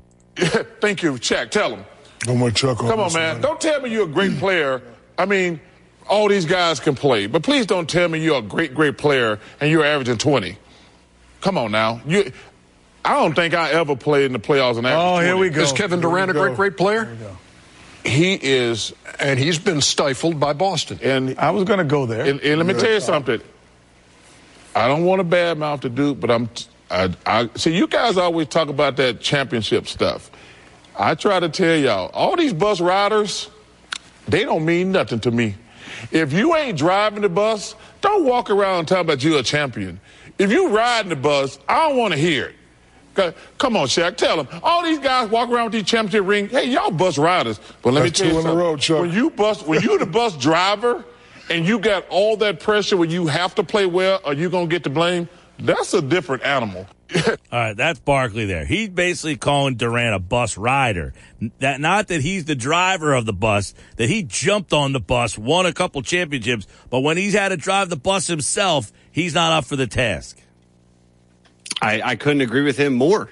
I mean, at what point do we say, let's say the Nets get swept, or let's say the Nets lose in 5 or 6. I don't even think it matters. But getting swept is certainly a worse look, a more of a black eye. At what point do we say, okay, let's look at Kevin Durant's track record here for a second. OKC, up 3-1, blow the lead to the best team ever. You run off and go join them. Then you go win some championships. You look good playing with the best team arguably of all time. Now you go run off and form this super team that for the past 2 years, all everyone is talking about is how unstoppable they're going to be, how unfair it's going to be. And they haven't done bleep. And he has come up small is an understatement. So what is his legacy right now? It ain't great. It ain't great. Definitely taints it a little bit. And look, I used to be a huge Durant fan. He was my favorite player in the league. I loved him in Oklahoma City. I loved him coming into the league. When he made the decision to go to Golden State, that tarnished to me. I just was like, I can't respect this guy anymore. He has become worse and worse and worse in terms of being able to respect him and as a player. And this Nets situation has been a complete and utter disaster for him and the whole legacy of him winning those championships. Because some people looked at it like, look, they weren't winning those championships. They needed Durant to win those championships. He was the MVP, right? I mean, it wasn't like he was riding the bus. He drove the bus for that team. I mean, fair or unfair, are they winning those championships if Kevin Durant's not on that team? Maybe. I mean, they won before him, I mean, listen, he was their best player, but he joined what was already one of, if not the best team of all time. Playing with that team, even if you're 1A, it's a lot less stressful than leading a team that's not very deep, that's a different makeup, i.e. this team or any other team, than that team. So even if he's leading the bus, even if he's the finals MVP in Golden State, it's not the same thing because the stress level there was like, it was a video game. It wasn't even fair. Right. He's playing with if he's the best player, his secondary pieces are champions. Exactly. His secondary pieces here are Manny Moe and Jack, the Pep Boys. I mean, this team has no depth, nothing. Now, they added Curry and Drummond, and that helps them out a little bit. The problem is he hasn't played well. This isn't like Drummond and Curry haven't given them enough. No. You haven't given them enough. The two stars of that team have not played up to their capabilities. And if they did, this might be a different series. People are acting like Boston has, kicked them up and down the court. They could have won game one. They lost by a point in a game that Durant didn't show up for. They were up by, 20 in game two and couldn't hold the lead because they had no depth, and Durant played like crap. The game that they got beat up in really was the game that they decided that they had no morals or pride and didn't show up for. Absolutely. I rewatched a few episodes of The Last Dance a few days ago, and the Kevin Durant right now with Brooklyn reminds me of the Chicago Bulls with Michael Jordan before Phil Jackson became the head coach, because it was all on MJ. It was the Michael Jordan show, and they realized, and MJ realized once Phil came in and instituted the triangle, you need your other players around you to be playing well, and you need to make them better, and it needs to be a collective thing. And that's every champion any year. Right now, it's just the KD show, and Boston, give them a ton of credit. They've been playing great defense. They've come up with a great game plan and scheme defensively, and KD can't win it by himself, and he's not going to. There was a good conversation today. My boy Q was in on the midday show today. He was hosting with Bart Scott, and they were talking about Udoka, who was a assistant on Nash's staff, along with D'Antoni. And I was thinking about this, like Monty Williams, who's like the coach of the year, number 1 seed, and Udoka were both on Brett Brown's staff. And their whole thing was about how important the assistant coaches are, that we put so much on the head coach and all that stuff.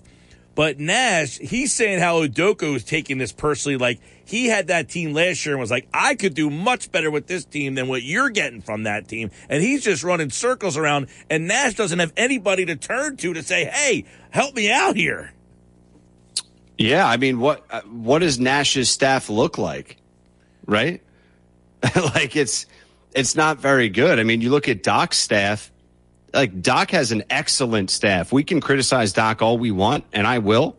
But his staff is unbelievable, right? So that's something that you can lean your hat on and feel good about. That's any championship level team has a strong staff and has a coach that ideally has some experience. Yeah. Like Steve Nash right now is a joke. We all know he's going to get fired once they get eliminated. That's as clear as day. Yeah. Well, I don't know how. If you are Sean Marks, and by the way, there's some news regarding Sean Marks, Ben Simmons, Clutch Sports, yada, yada. I'll get to that in a second. I don't know how if you're Sean Marks, here's the problem.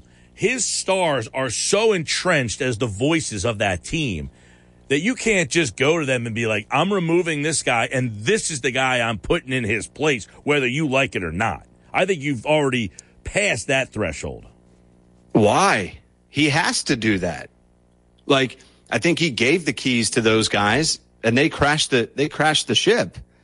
I mean, once again, I'll bring up The Last Dance. Sorry, but they went to MJ, and he was pissed about Doug Collins, getting moved out of the way because he was a player's coach and he was putting the ball in his hands. Same exact situation in Brooklyn. Different time, different era.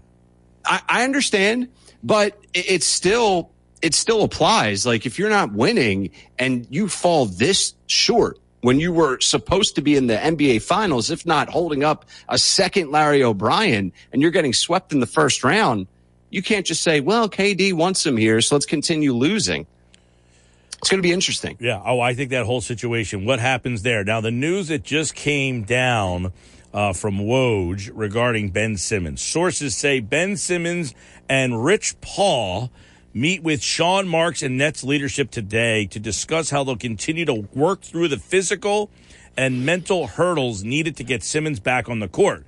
Simmons reiterated that his desire to play for the Nets is to play for the Nets, and the sides talked about how they'll work together and try to get there. Both groups believe Simmons had 2 good weeks of physical ramp-up through Sunday, but ultimately realized there are still mental and physical hurdles that need to be addressed. The Nets believe Simmons has been addressing both mental and physical areas in recent months and recognize there's much more work to do. The Nets meet the Celtics. Game 4 tonight. They trail the series. What an epic fail. Of the biggest proportions. We think the Sixers fumbled things throughout their process and with Simmons and this whole Simmons thing. This is a complete blunder of epic proportions by the Brooklyn Nets and their organization. Yeah, it is an all-time black eye. I mean, I don't know. I guess they assumed that they were going to win Game 3, right? And then they lose, and now they're sitting there saying, bleep, we can't roll them out here now down 3-0. Well, but why not? Like, you've almost put it in the perfect situation, 3-0. If they lose, okay, like, that's the end of the season, and then it just goes away. If they win, he can come back and say, I came back and helped us win. I mean, I get that point of it, but then you sit here and say, all right, you're down 3-0. How do we incorporate him? How do we fit him in? Is he mentally ready? You go to him after you lose Game 3. You see how he's feeling. He's a little bit shaky mentally. I'll tell you this. It's a mess. And look, I'm not judging what kind of person you are based on your attire, but I've never seen him come out dressed like that. But seriously, he's been on the sideline. I've never seen him dressed like a complete, he seemed like a guy who's just lost it. Yeah, I think he has completely lost it. I thought about this last night a little bit, because I have fun, with my posts and stuff on Twitter and Instagram, making fun of him, and so does the whole world right now on NBA Twitter. It's like, at what point do we dial this back and look at a guy that is seriously going through it? Yeah, no, that's what I'm saying. Because he is clearly mentally struggling right now. Oh, there's no question. That's why, I said before, I don't have any questions he had some mental problems. That's the only thing I believed about any of this is that Ben Simmons was dealing with some mental issues. Seeing him come out the other night dressed like that, just complete lack of awareness of how he is perceived and what the questions are about him. When people are questioning you, you don't come out dressed like a clown. You're at a basketball game with your teammates. At least wear the colors of the team and support them. Have a Nets hoodie on, for God's sake. Just wear a black suit. I mean, just anything, dude. It's and for him to come out 2 days ago, Mike, and they're asking him about Game 4, and he's sitting there. Well, my basketball IQ is so high. They should have never put him out there. What's that? The Nets should have never put him out there. That's my point. And he was talking to the media like he was definitely coming back Game 4. Then they go to him the next day, and he's clearly just backing out. It's not, don't give me the physical stuff. Don't give me his back injury. I'm sorry, I'm not buying it. Because 12 hours prior, he was cocky and confident saying he was going to play. He's dealing with some mental stuff right now that I think is on another level than he was dealing with here. All right, Sports Bash Live, 97.3 ESPN. We talked about NBA refs. What about baseball umpires? There was an epic meltdown last night. You can check out the video at 973ESPN.com. Kyle Schwarber with an all-timer last night, and he was arguing for both sides. I mean, he had the Brewers basically giving him a standing ovation. More Sports Bash on the way. This is 97.3 ESPN. Now, Sports Bash on 97.3 ESPN. All right, 3:49 Sports Bash, getting ready to dive into football at 4 in about 11 minutes. A lot of Eagles stuff. But we'll finish off the hour with Ryan Rothstein from the Philadelphia City Cast. You can download that wherever you get your podcast. Follow him on Twitter at WiseRye. Phillies last night, they lose 2 out of 3. Kyle Schwarber had a little bit of a meltdown. Now, it's funny. I figured this would be your classic, everybody supporting Kyle Schwarber. But I posted the story up on our website, 973ESPN.com, and there has been some mixed reaction, some of which is saying, hey, you wouldn't have this type of reaction if you weren't hitting 169. If the team had won 5 in a row, you wouldn't react like this. So what did you think about Schwarber's little meltdown last night? Forget all that. I mean, we can touch on that in a second, but I thought it was amazing. I absolutely loved every second of it, for a variety of reasons. I thought it was deserved. Like I thought he was right in doing that. And even if he wasn't, I still loved it. And I think it's great for the game. I thought it was entertaining, and I thought it needed to be done. I felt like Girardi could have stuck by him a little bit more when he was doing that. I didn't love the backup and support from the manager, but I'm maybe nitpicking with that. But overall, I thought it was great. Anyone that disagrees with that, I would love to hear why. I was surprised to see some of the reaction of like, hey, you're hitting 179. Maybe you should do a better job at the play. Like, I was really surprised. I thought it would be universally supported. Now, there are the other angle of like, you're saying I loved it. They need more of it. Like, the last thing you need is some 15-year-old kid doing the same thing to an umpire at a high school game or wherever they're playing. Sure. I'm not, I mean, that's a good point. I don't want, any kids doing that and being out of control, but professionals are able to conduct themselves at times a little bit differently. And as long as that's communicated to the youth, I think that should be okay. I just like the passion. Yeah, I mean, look, I think he was justified in terms of, although I will say the pitch that he got rung up on, it wasn't egregious. Maybe, yeah, it wasn't the worst of the night, but there were so many bad calls that were so blatantly obvious. I mean, a couple that Milwaukee got called in their favor. I'm blanking on the starter, but even they were like turned around and looked like, oh no! Okay, I mean, I'll take the strikeout. Schwarber is, going off, and there's McCutchen out in the outfield. Like, bravo, dude! Like, I would have, because he got rung up on a call that was pretty bad. There was one that got around the guy's chin, and he got punched out on. I think there's a Twitter thing that has everybody's like how many balls and strikes they get right, what percentage. He was at like 85%, which is the lowest I've ever seen. Like most of these guys are like 94% that they're right, that they call balls to strike 94 to 95% of the time. They're getting the call right. He was in the 80s, which I don't think I've ever seen before. He punched out 6 guys on strikes. There was like 16 Philly strikeouts. There was 10 or 12 Brewers strikeouts. I mean, that's just, that's egregious. Yeah, it was pretty bad. They, you and I, we talked about the officiating in the NBA, and on the ESPN broadcast, they mic'd up Bryce Harper for some dugout interview during the game. I don't know if you caught that, but they asked Bryce, his thoughts on robo-umps to try and get more accurate balls and strikes calls. And he was like, he basically said, I don't love the idea of that, but, I'll let you guys debate it. What's your thought on that? I mean, I don't have a huge issue with, you're going to have an umpire standing behind home plate, and then somebody is going to tell him in his ear whether the pitch was a ball or a strike, essentially. Right? Yeah, that's probably be the most realistic, yeah. That's the way that they've been doing in some of these, I think the Atlantic League does it. Now, we all take for granted that strike zone, that K zone, whatever they put on the TV, that's the strike zone. But who determined that that's the strike zone? Yeah, I don't know. That's a good question. I think it's just the most basic, dimensions for a strike zone. Yeah, right. Exactly. That's like when I was a kid. On my wall, I had like this chalk outline drawn on the side of my house, and that was my strike zone. Who's to determine that strike zone that's up on the screen is the actual? What is the real strike zone? Who the hell knows? Yeah, no, it's a good point. But isn't that part of the problem?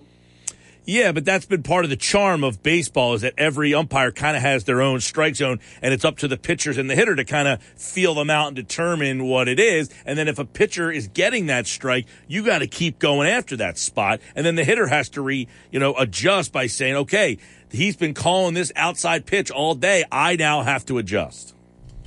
Yeah, I agree. I like that aspect of the game. It's just the times like last night where some are so bad. Yeah, he was and it's bad. not like, all right, it's a half inch, outside lower right portion of the plate. He's calling it. The catcher's doing a great job spotting it consistently. That's fine. But when it's just all over the place, inconsistent, up and down, egregious calls, that's the issue. All right. By the way, I feel like the National League players don't like the DH. Why do you say that? Well, like Yelich, they said he hates it. He was 0 for 4 with 4 strikeouts. Last night he struck out 2 more times. Harper has kind of said he doesn't like doing it either. He has kind of made that vocal that I don't want to be sitting here doing nothing. But that's something we can get in another time. All right, that's all we got this hour. Check out the Philadelphia City Cast wherever you get your podcast. Download that each and every day. Ryan Rothstein's the host. He's at Wise Rye on Twitter. Sixers Raptors tonight, Game 5, 8 o'clock on 97.3 ESPN. All right, man, see ya. Later. All right, when we come back next hour, who is the guy the Eagles won at 15? That's next. 97.3 ESPN presents The Sports Bash with Mike Gill. It's time for Football at 4 with Jeff Mosier. I think our track record in the last 20 years, how many NFC East titles, playoff appearances, and appearances in the NFC Championship game, those are some of the metrics I look at, and I'll compare our record with almost anybody. Powered by the Inside the Birds podcast. Now, live from inside the Matt Black Kia Studios. This is Football at 4. Football at 4 is powered by the Inside the Birds podcast. It's brought to you by PropSwap, America's sports betting marketplace. Sell your sports bets, take your profit, find out how. Go to PropSwap.com. Download the PropSwap app today. It is draft week. So we will try to decipher what is real, what is not. You'll start to hear a bunch of stuff.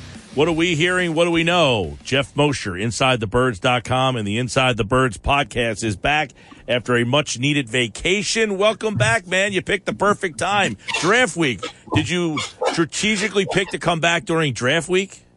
Of course. I strategically lined up the whole school calendar that had vacation last week. And, between Easter, Passover, however they figure it out, I did that all. Nice. Good job out of you. Well, you're here for draft week. Here we go. A lot of stuff to kind of dive into. I want to start with something that might be a little interesting under the radar here, which is the team signed the tender for Nate Herbig the other day. And I'm interested to see what the meaning of the timing on that is. Andre Dillard, Nate Herbig, are those guys' names? I mean, Herbig, there is something to do with why they signed it when they did, correct? I mean, if they have to trade him, I think he has to be, that tender needs to be signed. And I guess there are some murmurs that people are interested and have called the team about him. So if they want to trade him, he would have to have signed that deal ahead of time, right? Right, because he was a restricted free agent who the team put a tender on, a tag on, which means they retain his rights so long as he signs the tender, which he did. If he does not sign the tender, it's not like, oh, he's just a free agent. It's just that doesn't work that way where anybody could be able to sign him. Right. So they would have to rescind that tender. Right. So he signs that today, which would mean if teams are calling about Nate Herbig on draft night, he would be a guy. Andre Dillard, I guess you guys have talked a lot about on whether or not teams would be calling for him. I would imagine that if teams need offensive line help, Philadelphia is a spot that they would be on the phone with. You can imagine that, and it would make sense. We've talked about Andre Dillard, Nate Herbig, certainly. Isaac Seumalo is a guy who is, a starter who's not supposed to lose his job from injury, but Landon Dickerson took over as a second-round pick at left guard, played really well there. There is an opening at right guard, conceivably, but he'd still have to, fend off Jack Driscoll, who, we'll see how he comes back from the injury that he had at the end of the year. But Nate Herbig, and I can say this with a very good amount of confidence, that interior offensive line is very likely to be an area that the Eagles address at some point during the draft? First round? No, probably not. Tyler Linderbaum, of course, will be on everybody's, board in some capacity, but I don't see that happening in the first round for the Eagles unless it's a scenario where everybody else who they have rated in that area or higher is gone. But I do think that round 3, round 4 is a good round to look at for the Eagles when it comes to interior offensive line prospects. Yeah, and I guess a lot of it is how they view inside the organization, Jeff, who the next center is. Is he a guy that's already on this roster, be it Dickerson, Seumalo, somebody else, or do they feel like at some point when Kelsey does retire, and that's going to be sooner than later, that person needs to be drafted and groomed to take over that role? Yeah, there was a point in time where they did feel that Isaac Seumalo could be a successor. When they drafted him, certainly because he had that versatility and the athleticism to be able to play center, even if he started off his career at guard. You remember he struggled in 2017. His second year, he lost his job after 2 games to Stefan Wisniewski. They go on to win the Super Bowl. Comes back in 2018, starts plays 13 games, started 9, played fairly well, played really well in 2019 as well, but 12 total games in 2020 and 2021, Mike, has changed the story about what they can fairly expect from Isaac Seumalo just from a health and durability standpoint. And what was once seen as a very logical successor to Jason Kelsey, you now have to wonder if he can be, because Jason Kelsey has been pretty durable, especially in the second part of his career here. Isaac Seumalo has not. Yeah, you're right about that. Seumalo has had various injuries. And again, you mentioned it. Are they going to open up right guard and say, hey, Seumalo, Jack Driscoll, Nate Herbig, you guys battle it out over there? Or do they value getting something in return for one of those guys? Would they rather the competition and the depth? The depth helped them out last year. Or would they rather get something in return? Because, as you mentioned, I wouldn't be surprised if they took an interior lineman there. You've got Herbig, you've got Driscoll, you've got Seumalo, you've got Dickerson. That's 4 guys. I mean, I don't know who else off the top of my head that I'm forgetting about, but, they might say, hey, we have enough depth at that spot if we just keep everybody. Well, they clearly, if they're looking at this draft to get another interior offensive lineman who can play guard and then maybe kick to center, then they clearly see the bigger picture, and that's the depth that they have is depth right now. Nate Herbig is only here for a year on a 1-year tender, if they keep him right. Jason Kelsey is very, very, very likely. I know we said this last year, but very likely you have to approach every year with him as it's a 1-year deal his last year. So that's 2 guys who potentially won't be here next year. And then, of course, Seumalo, as I mentioned, has the injury history, and if he's available, because he has a team-friendly contract, a good contract, other teams might be calling the Eagles about him, and if they unload him, then all of a sudden you're not as deep on the interior as you once were. So some of that is cart before horse and chicken versus egg. Right now looks different than, say, Friday or Saturday if they do draft an interior offensive lineman. Then Seumalo becomes even more expendable if that's what they want to do. So, the team always looks to upgrade the offensive line, and if they do bring in another one through the draft, then it would signal that they will probably look to move Seumalo if they don't wind up moving him before the end of the draft. Yeah. Obviously, Jeff, a receiver in the first round, indeed they could go that route. Jalen Reagor, he would probably be available via trade, but if they want a receiver at number 15, that seems to be, see if you agree, right around where the run of receivers could start. So in other words, if Howie wants a receiver, it seems that he could have the pick of which one he wants. How many receivers do you think, will be off the board by the time they pick at 15?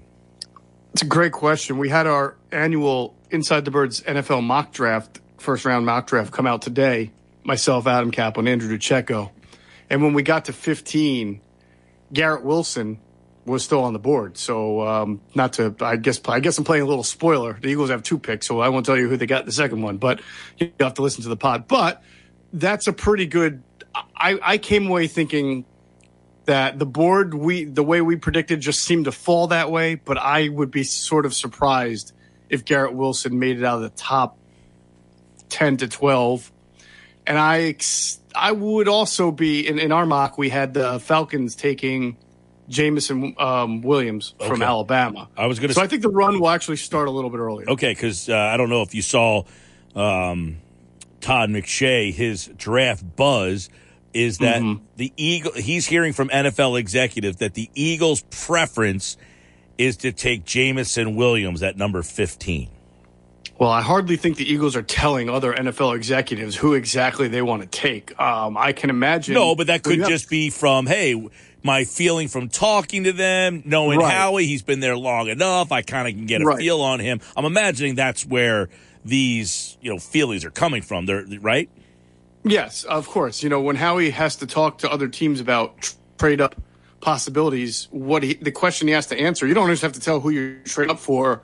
But the team wants to know, is it quarterback? Because obviously the price gets higher there. And then the team likes to know maybe whether it's an offensive guy or a defensive guy just to kind of measure whether or not they want to move out of that slot or not. And you kind of have to be honest, because if you tell a team, oh, I'm thinking of an offensive player, and then you go and take a defensive end, you're never going to have the ability to make a nice trade with that team again. You can't, burn bridges like that. So you have to be somewhat honest. Now, the thing about Howie and the Eagles is that they will explore multiple opportunities. So they may be calling up, telling one team, trade up, looking at offense, wide receiver. They may be talking to another team, trade up, defense, secondary type thing as well, which is why you probably have also seen reports about a potential trade up for Sauce Gardner. So I'm not saying that the reports are wrong. I'm just saying that every stone is going to be turned here in trade-up scenarios to see which kind of players they can get. But, shouldn't be surprised that the Eagles, who have done a lot of homework on wide receivers, would like Jamison Williams. Yeah, and we know with Howie Roseman, he's always ready to pull the trigger on a trade. The Eagles can move up or down with both of their picks here. At 15, they can move up. They could be at 18 and decide to move back. So they have two spots that they can either move up, or the second one say, you know what, I guess I got 15. I don't need 18. I'll move back, which I think of the two, which is moving 15 up or 18 back, which is more of a possibility for you? 18 back. Yeah, I agree. 18 back. I think that, if the trade isn't there to be made to go up for whatever reason, then you can sit there at 15 and say, probably going to be 3 or 4 guys that I'll be happy with at that spot. And then to pick again a couple picks later, knowing that this draft it might be a little bit short on elite talent, but it's long on good players, just good players who are going to be impact players, key role players, starters. They may not make 2 or 3 Pro Bowls, but they'll be pretty good players for you. This draft is good for that. And the Eagles we talked about this right before vacation. The Eagles have like an elite blue chip player in Darius Slay, who's older, and Javon Hargrave. And then you look at some of their defense and you think they don't even have, they go from elite to just like replacement level really quickly. They need some of that in between, like those good starters who are going to be good for you for a couple of years, right? They may not be Pro Bowlers, but they're not very easily replaceable either. And that's where the Eagles really need to capitalize. What's more likely for you, Jeff? Marcus Epps and Anthony Harris are the starters, or that somebody is taken in one of the first 2 nights and that person is one of the starters at safety? Marcus Epps and Anthony Harris are the starters. Right, because if they take a guy on... I'm just going with the history of the Eagles there. Yeah, because if they take a guy on Saturday, you would imagine that guy's probably not ready to supplant Anthony Harris or Marcus Epps. Well, it all depends on how the board falls, and who it is that they're taking. But you're right. Theoretically, Kevon Wallace is a guy they got on a Saturday a couple of years ago for a 4th-round pick, and he has not been ready. He's just not the guy yet, and probably won't be. But Jack Driscoll is a guy they got in the 4th round, and he was ready to. He started as a rookie of the season opener at right tackle. So, but not because he was great, but because of injuries. But still, he was a guy who they liked early on. That's a different position, though. It is a different position. An offensive lineman, if you told me, hey, I got a 5th-round pick, I have some expectation that he could play, especially in the interior part of the line. Yeah, I would say you tell me a safety is in the 5th round, I'm going to have a hard time thinking the safety is going to supplant somebody right off the bat.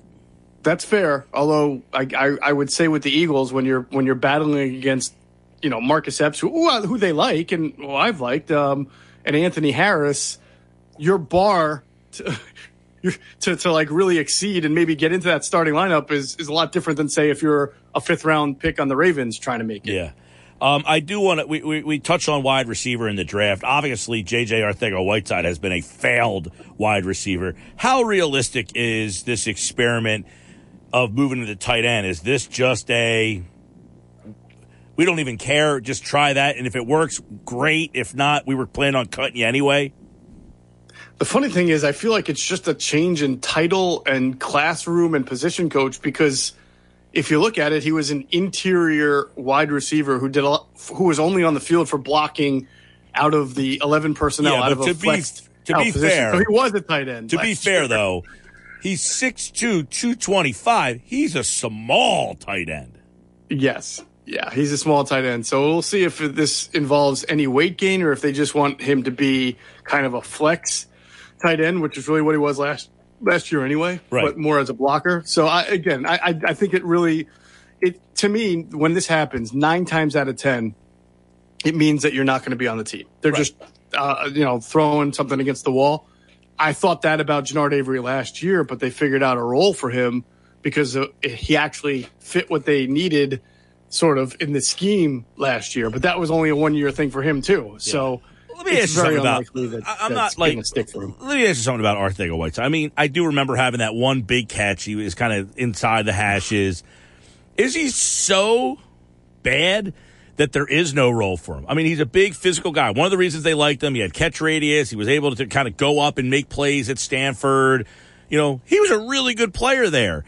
Okay, he's not a burner, he's a tough kid, but is he so bad that he can't be a slot guy or that he couldn't be a tight end that is more of a receiver? They're like I know he's not Darren Waller, that guy's 6'6", 245, but an athletic guy who creates problems underneath. Like, is he just so inept that he doesn't have the skill set to give you anything in the receiving game? The best way I can answer that, Mike, is that he's been on the team for 3 years. They have not been blessed with great wide receiver talent for most of those 3 years. Right. They put him on the field quite a bit the first 2 years. And like you said, there was the splash play here and there, but he doesn't run well. His thing was supposed to be, as you just said, contested catch radius. I can't say you've seen enough of that acumen where he's like a Anquan Bolden type of player that compensates with not much speed with just amazing ability to do those things. So, he's been there at practice every single day. It's not like, they haven't seen enough of J.J. Arcega-Whiteside. Mm-hmm. Right. So the answer is no, he can't play. Yeah. I'm going to, no. Could he go to another, like Mac Hollins? Let's remember Mac Hollins, right? He went 7 straight weeks playing. I forget. He played like a starter number of snaps for 2 or 3 years ago for the Eagles, and it was almost like a record. I think he had like no targets. In those 7 weeks, and it was, can he play or not play? Well, it didn't look like he can play. He's not. It's not like he's out of the league. I mean, he's a 4th wide receiver or a 5th wide receiver, and every once in a while you saw him on the Dolphins making a play. But the bottom line is he's not a good enough wide receiver. So can J.J. Arcega-Whiteside go somewhere and make a few plays every once in a while? Maybe. Put him with a great quarterback? Perhaps. Mm-hmm. But I don't think you're going to see some kind of renaissance somewhere else. Of the receivers that are available, do you have one in this draft that you think fits across from Smith better than, because you might say, I like Jameson Williams, but he's not the right fit. Or I like Garrett Wilson, but he's not the right. Like, do you have a guy that you think is the ideal fit? Yes, I think somebody who has size is the ideal fit, because if you look at the wide receivers the Eagles have, whether it's Devontae Smith, who certainly is not a size receiver, Jalen Reagor is fighting to make the team and being on the team, but he's more what he was supposed to be was a speed vertical threat. Quez Watkins, speed vertical threat. They don't have in their wide receiver core, other than J.J. Arcega-Whiteside, who's probably not going to be on the team, a real sort of Alshon Jeffrey-like guy, a size guy.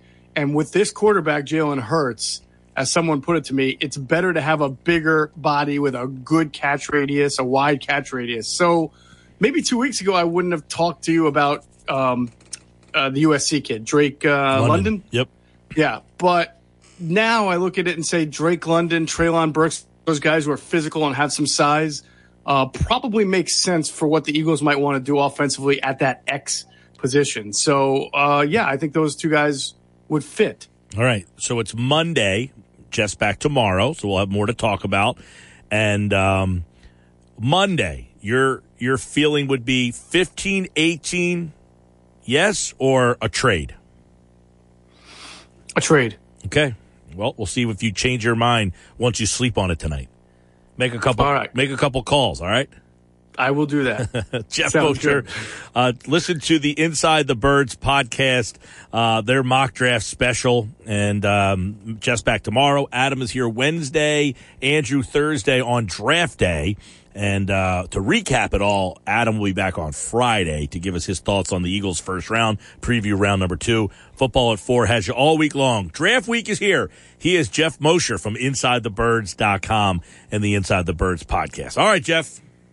See you, brother. All right, that's Jeff Mosher, and that is Football at 4 here on the Sports Bash Live on 97.3 ESPN and the 97.3 ESPN free mobile app. Hey, we are live on Thursday at Slack Tide Brewery for the Eagles draft party. It starts at 2 at Slack Tide in Cape May Courthouse. Reminds you to always drink responsibly. And, hey, we have all our qualifiers. We're going to see them all out there. But if you didn't get a chance to qualify, you can do so right now by going to our website, 973ESPN.com, and fill out the form and come on out on Thursday and be a part of the show. You can win great prizes, including an Eagles road trip.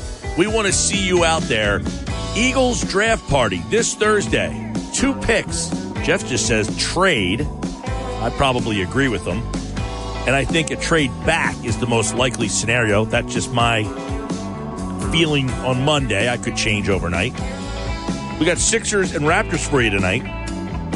Later on tonight, we'll talk more NFL with Jeff Kerr. There was a trade in the NFL just a couple minutes ago. The Patriots trading a 5th-round pick for a 6th and a 7th. Patriots hate 5th-round picks. They always try to get rid of 5th. They're looking for another Brady in round 6. More Sports Bash on the way. When we come back, Josh has his headlines from the weekend that was, and Paul Hudrick will talk a little Sixers-Raptors Game 5. I hope you'll stay. This is the Sports Bash on 97.3 ESPN and the 97.3 ESPN free mobile app. Now, Bash on 97.3 ESPN.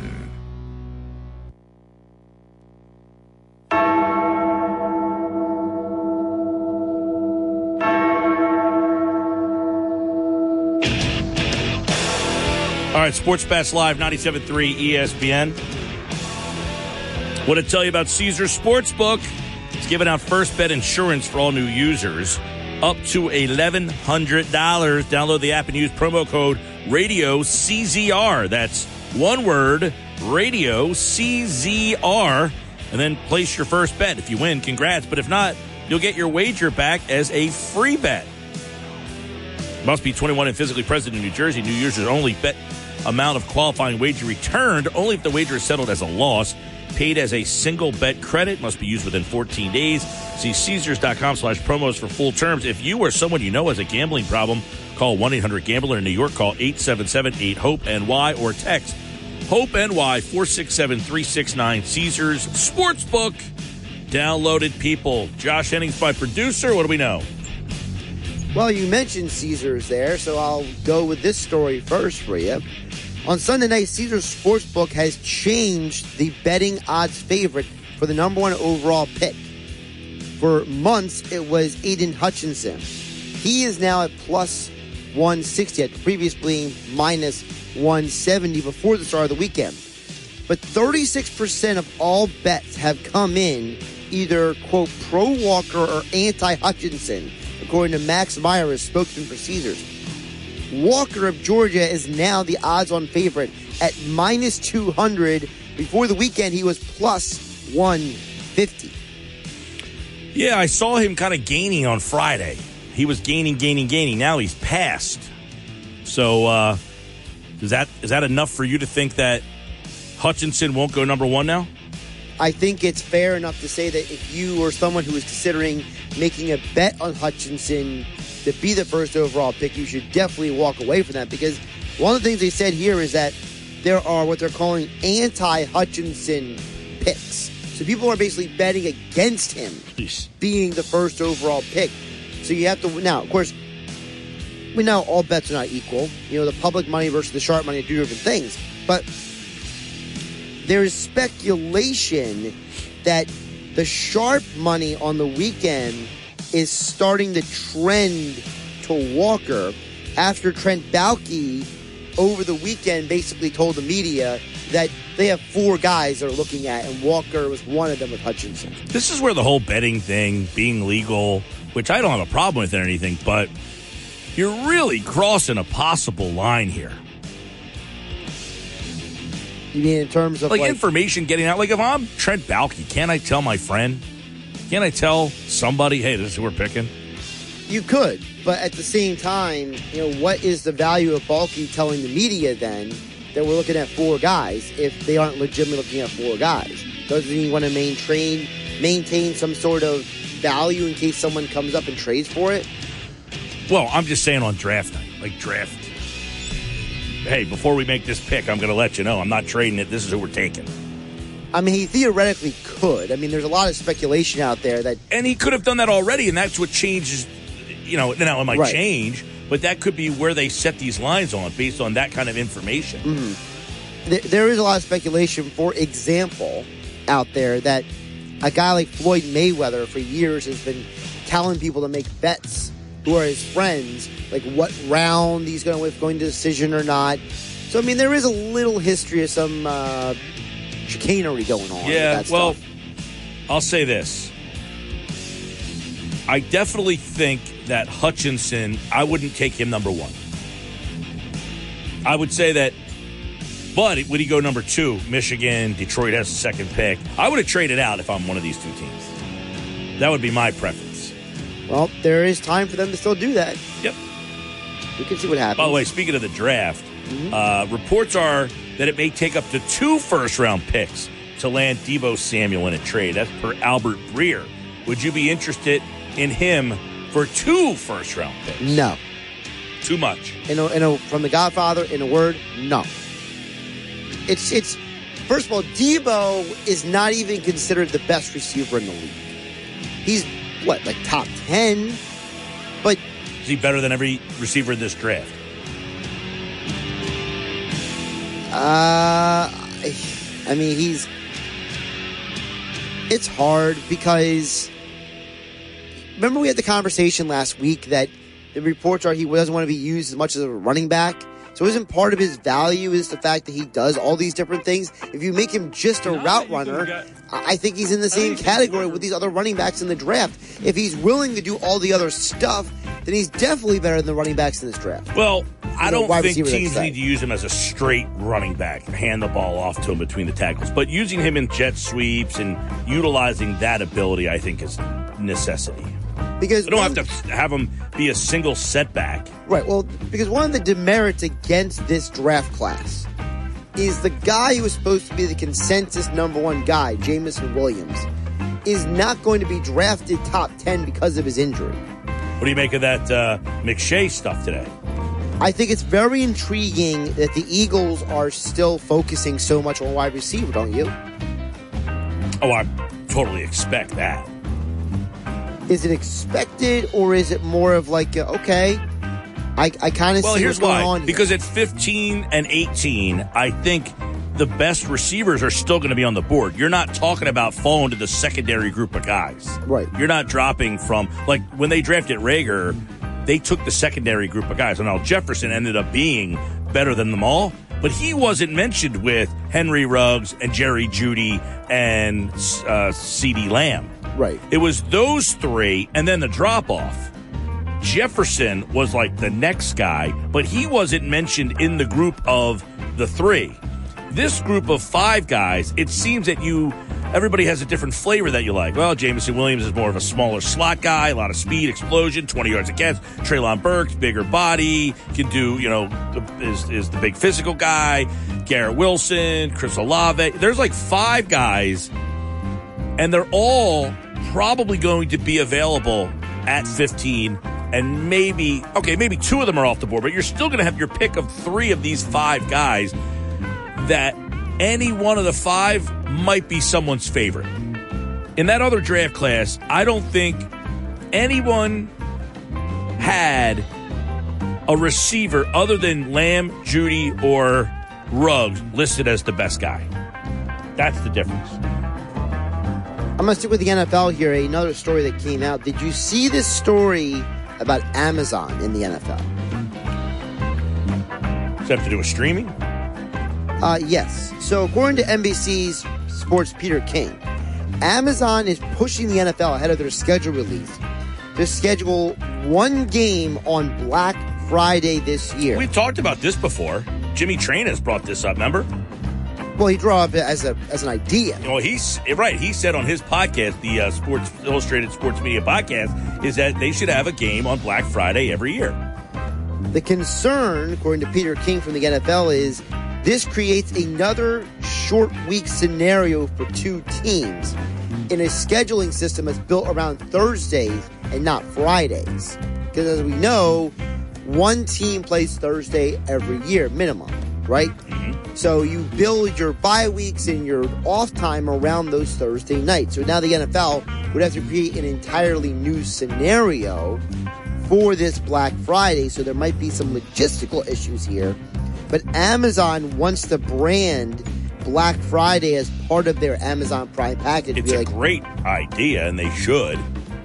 But that whole logistical problem, I guess somebody smarter than me can figure that out. I mean, I'm sure there's a way to figure it out, but I do think it's interesting that the news is coming out now. Well, the NFL is going to do their schedule release and all that stuff. What do you think of this? We talked about 3 games on Christmas Day. Here's a question. What would you rather have? Eagles on Christmas Day or Sixers on Christmas Day? Sixers. Because to me, Christmas is an NBA day. Historically. Not for long. Not for long, because everybody's going to Christmas now. It's like a new thing now. Should. Who's leaving the house on Christmas? Oh, well, define leaving the house. I mean, we all know people travel for the holiday. Yeah, but most you're traveling to go to somebody's house. Right, you're going to somebody's house. But, now you got to factor in a whole new set of timing for your holiday schedule. Yeah. Now it's a whole other layer of, dagnabbit, I gotta schedule around the, What if you get both of them? Get a little Sixers at noon, Eagles at 4:30. Well, I mean, I personally love that idea. Vice versa. But I think there's a lot of people out there that would be straining with their family members, let's say. See this news? Could be a little trade in the broadcast world. I did not see this. Looks like Drew Brees could go from NBC to Fox. Now, that's interesting because we saw that Drew Brees had that 1 game where he was horrible. Yep. Does Fox say, we can do a better job with Drew Brees than NBC does? They haven't named their number 1 analyst yet. That's right. They gave Burkhardt the number 1 play-by-play, but they haven't made Olsen the number 1 guy for the analyst job yet. So they're feels like they're trying to do something behind the scenes. I read an interview with Burkhardt where he said that no one mentioned to him about the color job, that everything was talked to him about him being the play-by-play. No one talked to him about who his partner would be. Mike, do you know who Nasir Cunningham is? No. He is the number 1 high school basketball recruit for the 2024 class. Well, he has decided to sign with Overtime Elite, but with a catch. He is trying to maintain his college eligibility and sign with Overtime Elite. Now, for those who don't know, Overtime Elite is the alternative to the G League program where guys can go from high school to learn how to be a pro. They were called Ignite. Yeah, G League Ignite, yes. The team is called G League Ignite, but they play in the G League. Got it. Overtime Elite is like the alternative to that program. And they've been trying really hard to market themselves as a non-NBA option. Well, now Cunningham is trying to leverage his situation by foregoing being paid at all to play for this overtime elite, which maintains his college eligibility after graduating from high school. He will be eligible to make money off of his name due to NIL, but because he will not be paid by overtime elite, he could choose to actually go to a college team after 1 year with overtime elite. So he doesn't want to play high school anymore. I've been wondering, when is this going to happen? When there's a high school player who now thinks he doesn't want to play 4 years of high school anymore. That's the next thing. That is the next piece of the puzzle. Paul Hudrick joins me next to talk a little Sixers and Raptors. Stick around. This is the Sports Bash with Mike Gill on 97.3 ESPN. Now, live inside the Matt Black Kia Studios, here's Mike Gill. Just after 5 on the Sports Bash Live, 97.3 ESPN and the 97.3 ESPN free mobile app. What's up, everybody? You heard Sunday Night Baseball last night right here on 97.3 ESPN. And Saturday afternoon, the Phillies and the Brewers. Doug Glanville was on the call, former Philly. He is set to join us to give us a little more insight on what he saw early in the season. We know, however, this Phillies team was supposed to be a team with bad defense and a lot of offense. A 1-0 game last night, exactly the opposite. The team has struggled offensively.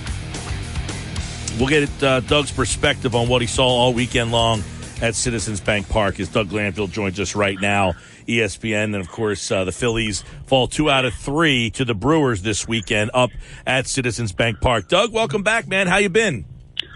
Good to be back. How you doing, man? All is good, and I know always nice to have you back in Philly and get a chance to see your old stomping grounds. But, man, you're taking a look at a team that I'm sure when you look at that lineup last night, you're like, man, this is a team that's got a lot going for it offensively. But you saw them all weekend long. What do you see? Why is this team struggling to kind of get that big night going offensively?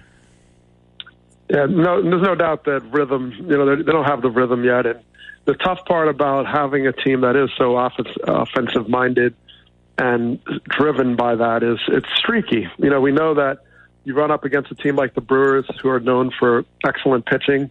You have Josh Hader closing it out, Devin Williams. Those are tough. Those guys can shut down good hitting.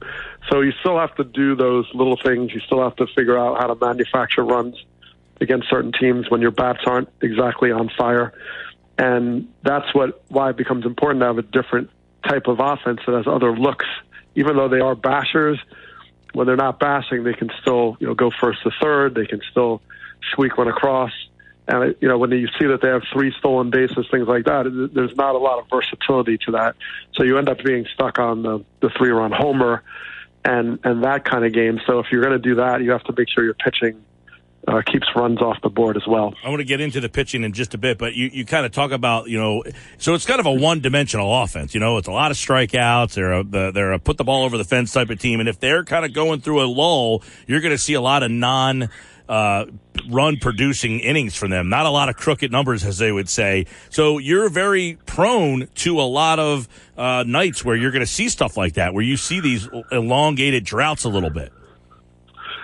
And, the way to counter that is, and I do think they have the talent to do this, is you have a guy like Zach Wheeler, you have Aaron Nola pitch the way he did. Like, you can shut them down with, I think, what could be a pretty good rotation. You're going to need the bullpen to step it up. And we know defense won't be their strong point, but if you can pitch and score enough runs, especially when you're home where you got that last opportunity, you can still win quite a few ball games. So it's going to come down to the same elements, right? You have to pitch. And although they're not saying defense is going to be what is going to be the game changer, they have enough offense that they're planning to outbash the other team. The challenge is when you face a Brewers team that is built for pitching and run prevention, you have to play almost a different ball game, and that's where it's going to be a challenge. Yeah, I want to ask you about the pitching that you saw this weekend. Nola, he has been the guy who everybody has been waiting, and they're not sure. In 2018, he's third in the Cy Young race, and then he's kind of just been this up-and-down guy, and it almost feels like, Doug, people were ready to kind of give up on him. He's not a top-of-the-rotation guy. Now, the guy you saw last night certainly was, but he has been pretty inconsistent. What do you see from Nola so far, in this young season? What's tough about evaluating, it's like the pitcher for the Brewers last night. That's a guy that when you dig behind the numbers, you see someone who was deeply affected in 2020 with COVID and the pandemic, lost some time, just all kinds of rhythm issues. His velocity went up, but partly he finally just got healthy and was in the chance to be able to get a normal season. So, a lot of guys got derailed in the last 2 years that you can't really tell who they are. Christian Yelich, there's a long list of these guys, right? So I look at Nola, still a guy that's top of rotation. He has the stuff. He showed it yesterday for sure. And it is consistency, and sometimes consistently relates to the fact that it's been pretty much an interrupted last couple of years. Even with a 2020 full season, you're still dealing with COVID protocols, still just got a lot of stuff going on. So with Nola, what you saw last night was a guy with a great changeup, good curveball, location, used the fastball, stayed out of the middle. And although he's top in 92, when he needed to, get a little more pump, he would do it. So, Nola can be that, a guy that, especially when you have Wheeler, number 2 in the Cy Young voting last year. Those are two starters that a lot of teams would be very much happy with. No doubt. And Wheeler, obviously, he got off to a slow start this year. There was a lot of discussion, I think, during the broadcast last night, too, about how his miles per hour has been down 2 miles per hour. And he didn't get off spring training. He didn't get a chance to face any major league hitters. Did we see a guy who seems like he is now catching up? Because there was some concern that he got a late start because he was had some soreness in his shoulder. But was that apparent at all from what you saw this weekend?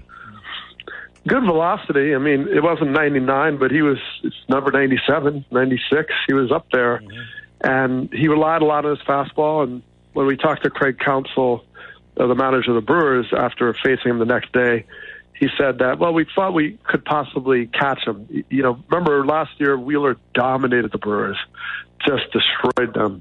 And he wasn't quite that guy. He was, strong, but then that one inning where really his secondary pitches, curveball, they started to hang out over the plate. That's where he got really beat.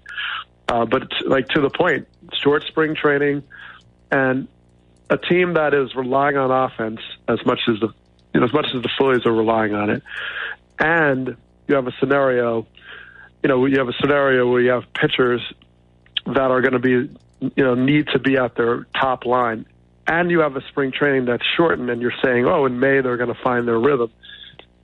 That's where you kind of run into those challenges because they can't afford to be like, let's get everybody back on track, and the next thing you look up, you're 45 days into the season. So they still have to find other ways to win these ball games.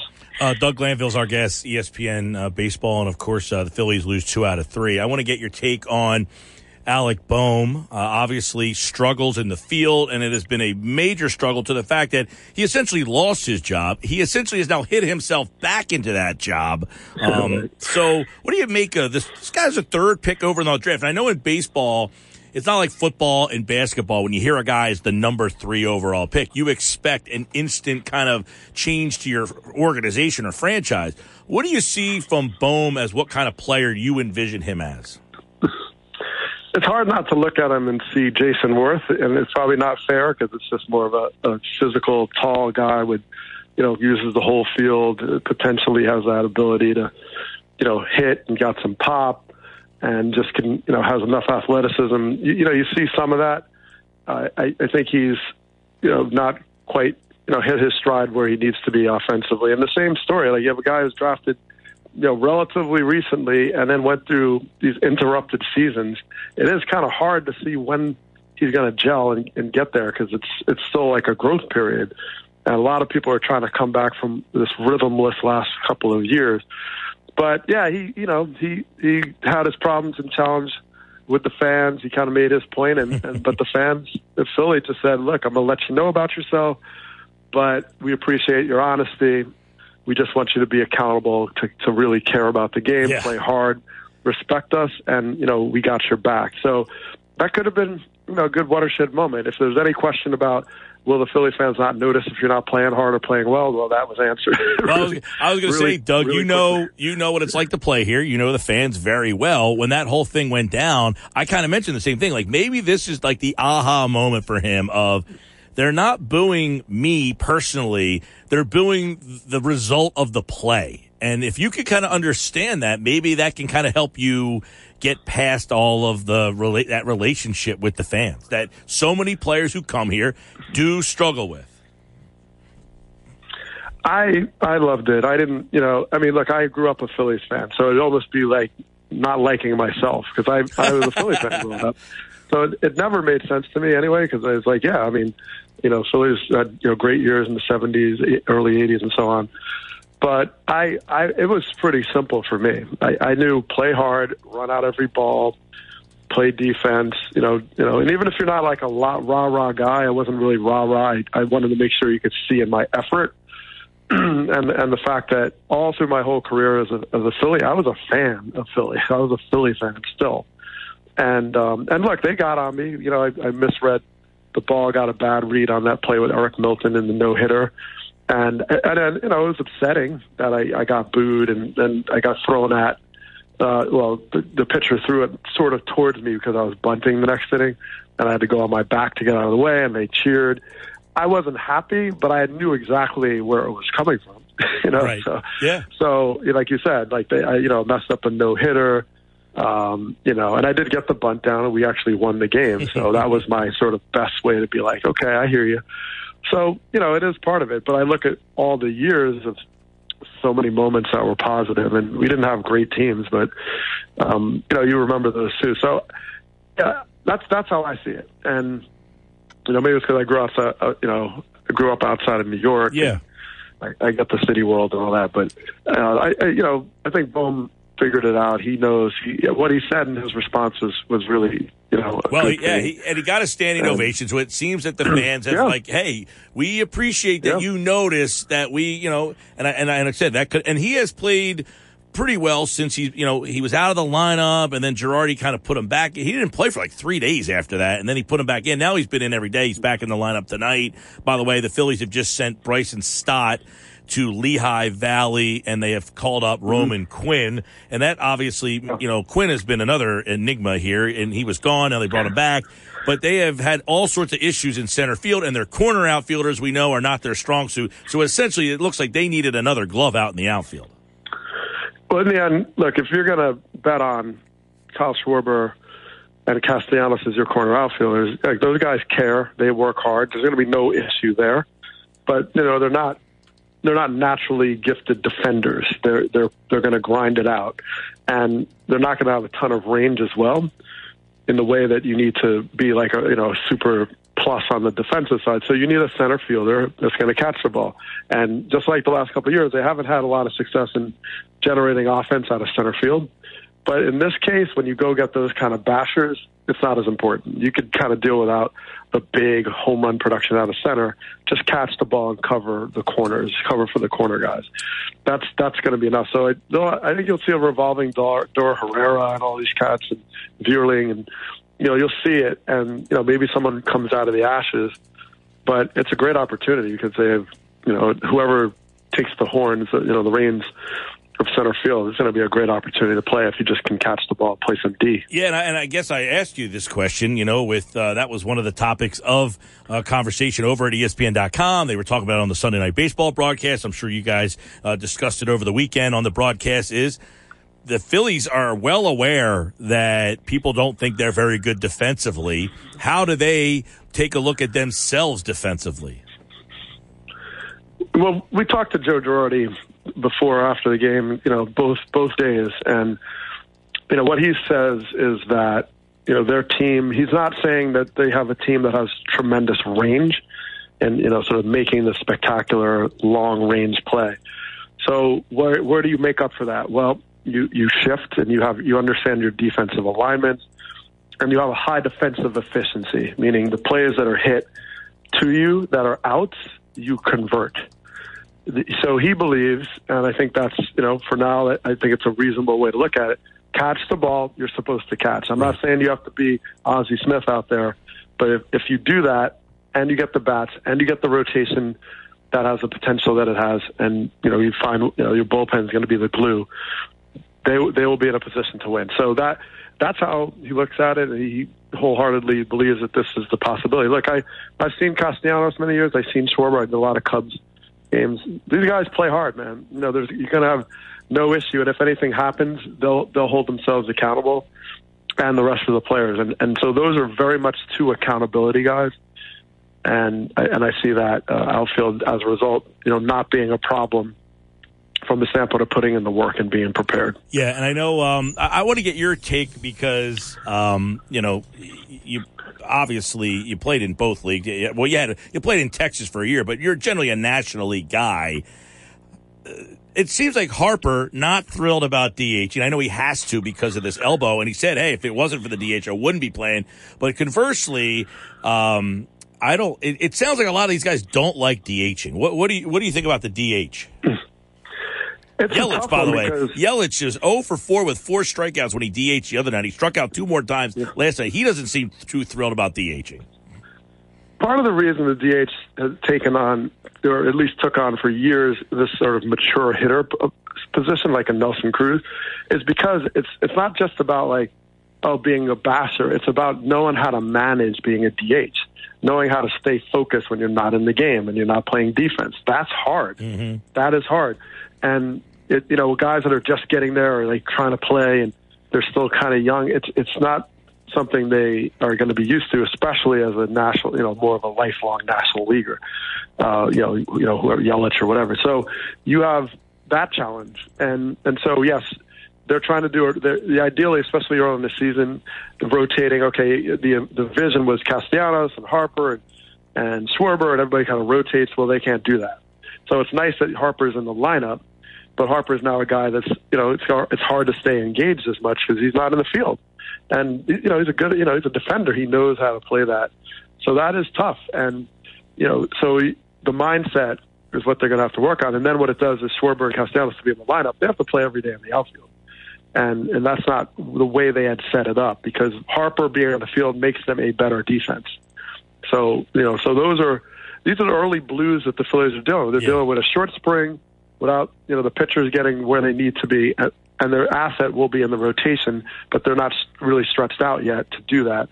You have a team that's trying to, get their footing on defense, and you have an injured Harper who's, limited to DH role. So those are tough ways to start the year. Yeah, and it's affected, I guess. I mean, they probably want Hoskins to DH sometimes, Bohm to DH sometimes, so they're stronger, right. And that has kind of created some issues there. You know what made me think of you, Doug Glanville? I saw your picture with Mickey Morandini on Twitter, thinking that you guys got traded for each other, and you get a chance to kind of see the old mixer. Yeah, that was great. I mean, towards the end of my career, I started to get my bat signed, just by anybody and, memories, and I got Mickey to sign it. And I'm really thankful to, kind of be connected. He's an ambassador for the Phillies now, so it's good to see him around. And, so we had a good time talking about being traded for each other because it's rare you get traded for someone and then the next year you're actually teammates. That was weird, right? So I got a chance to play with Nick, worked hard, very, very well respected, great with the fans.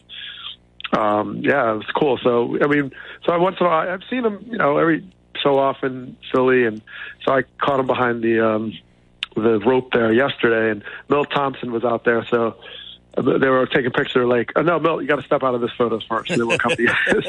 So I kicked him out, and Mickey Mo, and so that's what I'm loving, man. Like I missed seeing all my baseball family for those years of just being on Zoom, and I did a little Cub stuff, but to be at the park, man, every weekend is family reunion for me. And it's just like the hitting coach of the Brewers was my roommate 30 years ago in A-ball, things like that. Wow.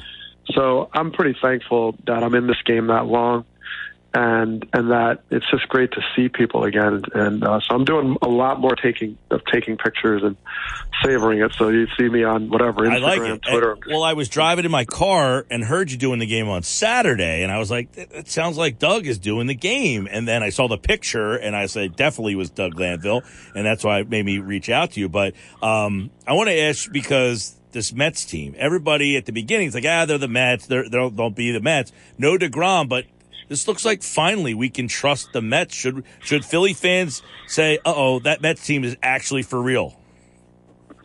They're pretty tough, yeah. I mean, well, I think the other side of them being tough is that their front office is dead set on getting whatever they need to win. Like they blew through, they're going to blow through luxury taxes and all.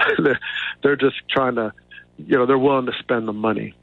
And, they, certainly there's a lot of talent on the field and Scherzer and all these cats. So they're tough. And, guys like Scherzer, they bring a certain swagger. It's different. When you have guys like Schwarber who won the World Series, they have a different level of expectation, and I think that's what the Mets were missing. And then Buck Showalter, I played for in 2003. He's a tactician, man. He gets after it. He can't outwork them. He loves being around the ballpark. He keeps the guys loose.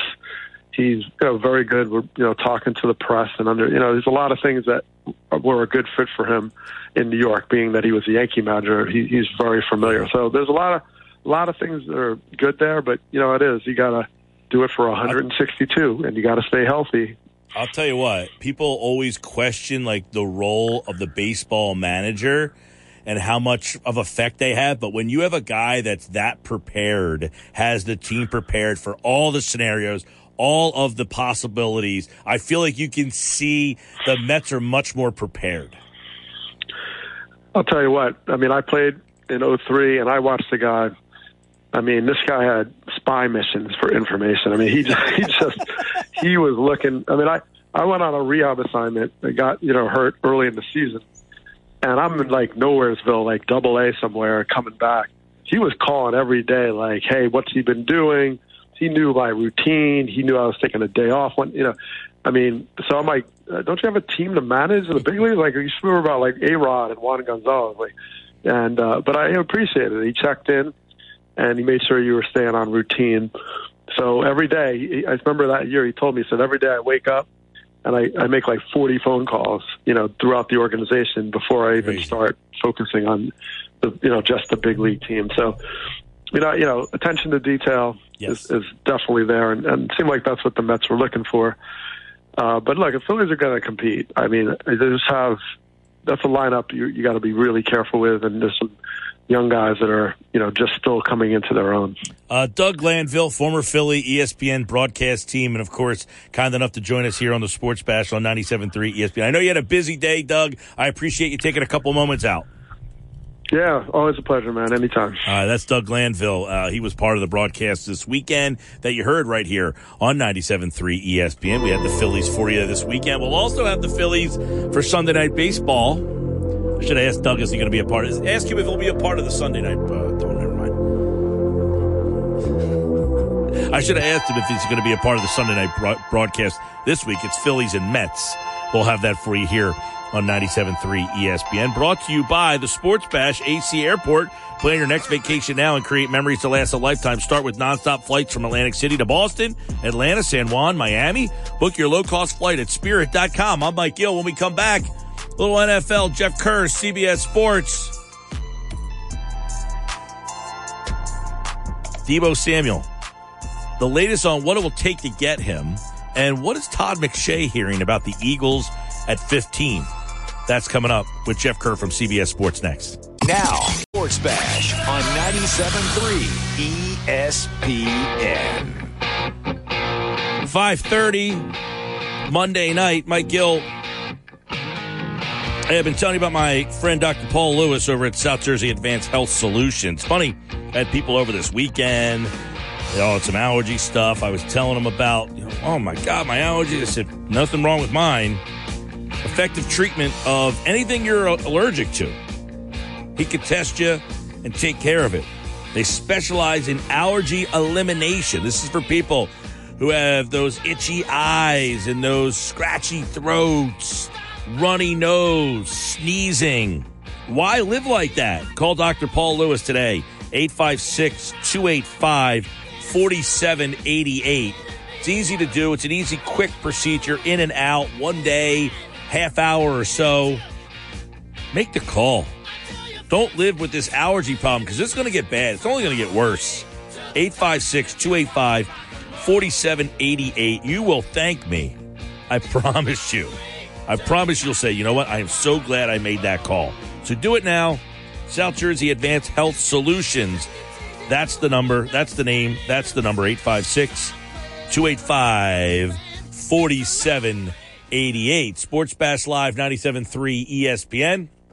You know, we're talking earlier about Deebo Samuel, and apparently it's going to take 2 first-round draft picks to acquire Deebo. That's about where it's going to start. So you had said earlier you'd be out on that. If you're giving up 15 and 18 to get Deebo. I'm out. I'm also out on giving up a first round this year, a second round or next year, because I just don't think Deebo, I think he's a top 10 receiver in this league, sure. But the problem is one, we haven't seen him outside of Kyle Shanahan's offense. So he hasn't played in a, for lack of a term, a spread offense since college. And even that was subjective considering, you know, I forget the guy's name. Let me look it up real quick. The guy who was his college quarterback at South Carolina was still playing quarterback this past year as a 6-year senior. Well, here's the thing. The Eagles, I think that the Eagles are interested in taking a wide receiver at number 15. This is kind of entered my mind, okay?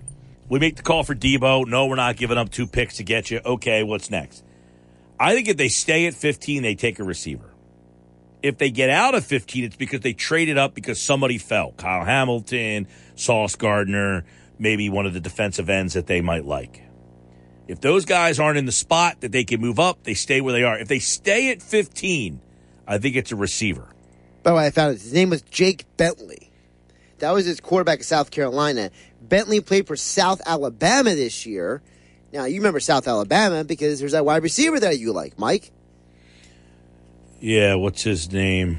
My mind is blanked on all these kids' names right now getting ready for the draft. What is the kid from South Alabama's name? I was just talking about him the other day with Andrew DeCecco, but I know who you're talking about. I have to pull up my article over at 973ESPN.com. Jalen Tolbert, that's his name. Yeah, Tolbert's his name. Yeah, so ironically, the guy who you were talking about last week, the same quarterback who was chucking touchdowns, the Deebo Samuel at South Carolina was chucking touchdowns at Tolbert. Mm-hmm. That's how long this dude's been hanging around college football. Well, that coupled with, so if they stay at 15, I think they're going to take a receiver. I'm coming to terms with if they stay in that spot, it's because, and that means they're going to take a receiver. That's what I think. Do you think it's a receiver at 15 or Yes. a receiver in that range? No, I think if they stay at 15, okay, they're going to pick a receiver. And do you feel like because we know that there's a lot of reports you were talking about earlier, you know, Jamison Williams.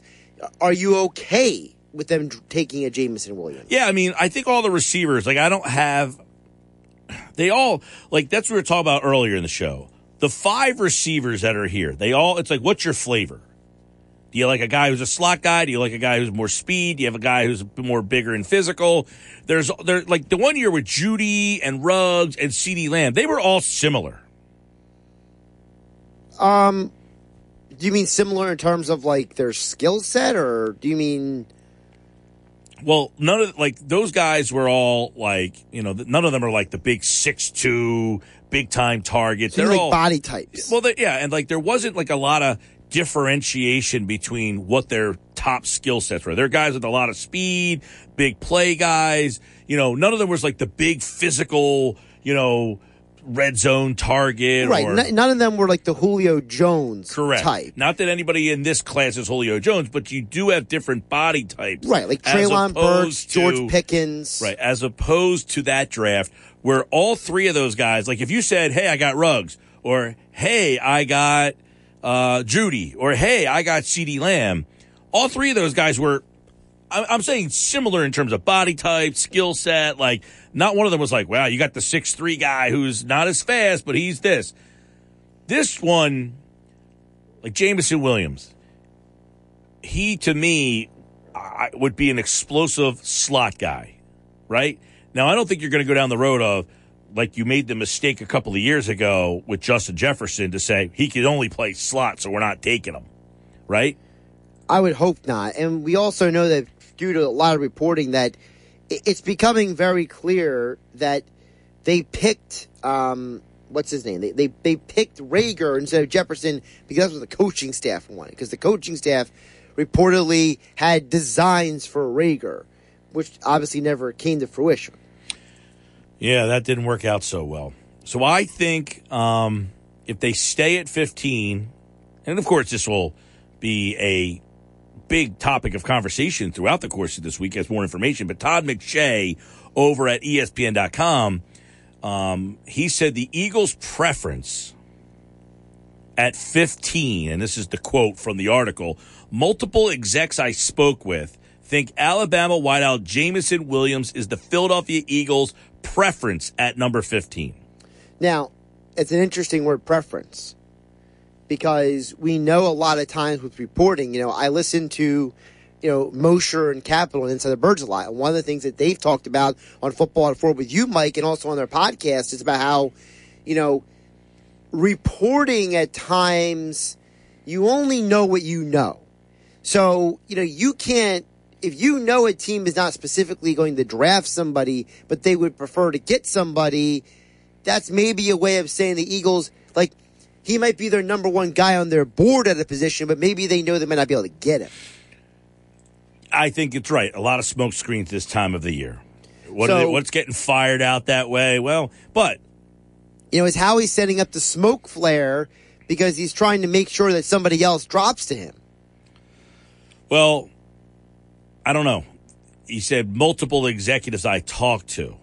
Right. Well, maybe the way he worded it is, hey, multiple executives I speak with think that Alabama wideout Jamison Williams is the Eagles' preference. Right. Like, for example, maybe, Todd knows somebody in the Saints organization. When Howie and Mickey Loomis had a conversation about trading, Mickey maybe turned to Howie and said, hey, if I trade this pick with you, I got to make sure I'm taking the guy that I want.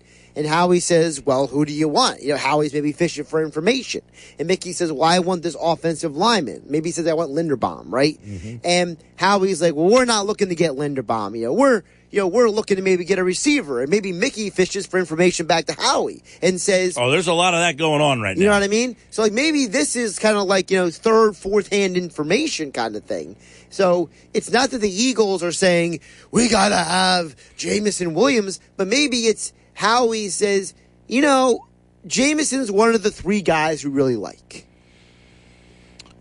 And look, I think a lot of these guys, when they have conversations, they talk to each other. Of course. Like, in terms of, yeah, we do like Williams. We're really hoping he's there at 15. Right. But we also like this guy. Like, I feel like these guys have enough trust and enough, like, understanding, brotherhood of we're all having these conversations. Right.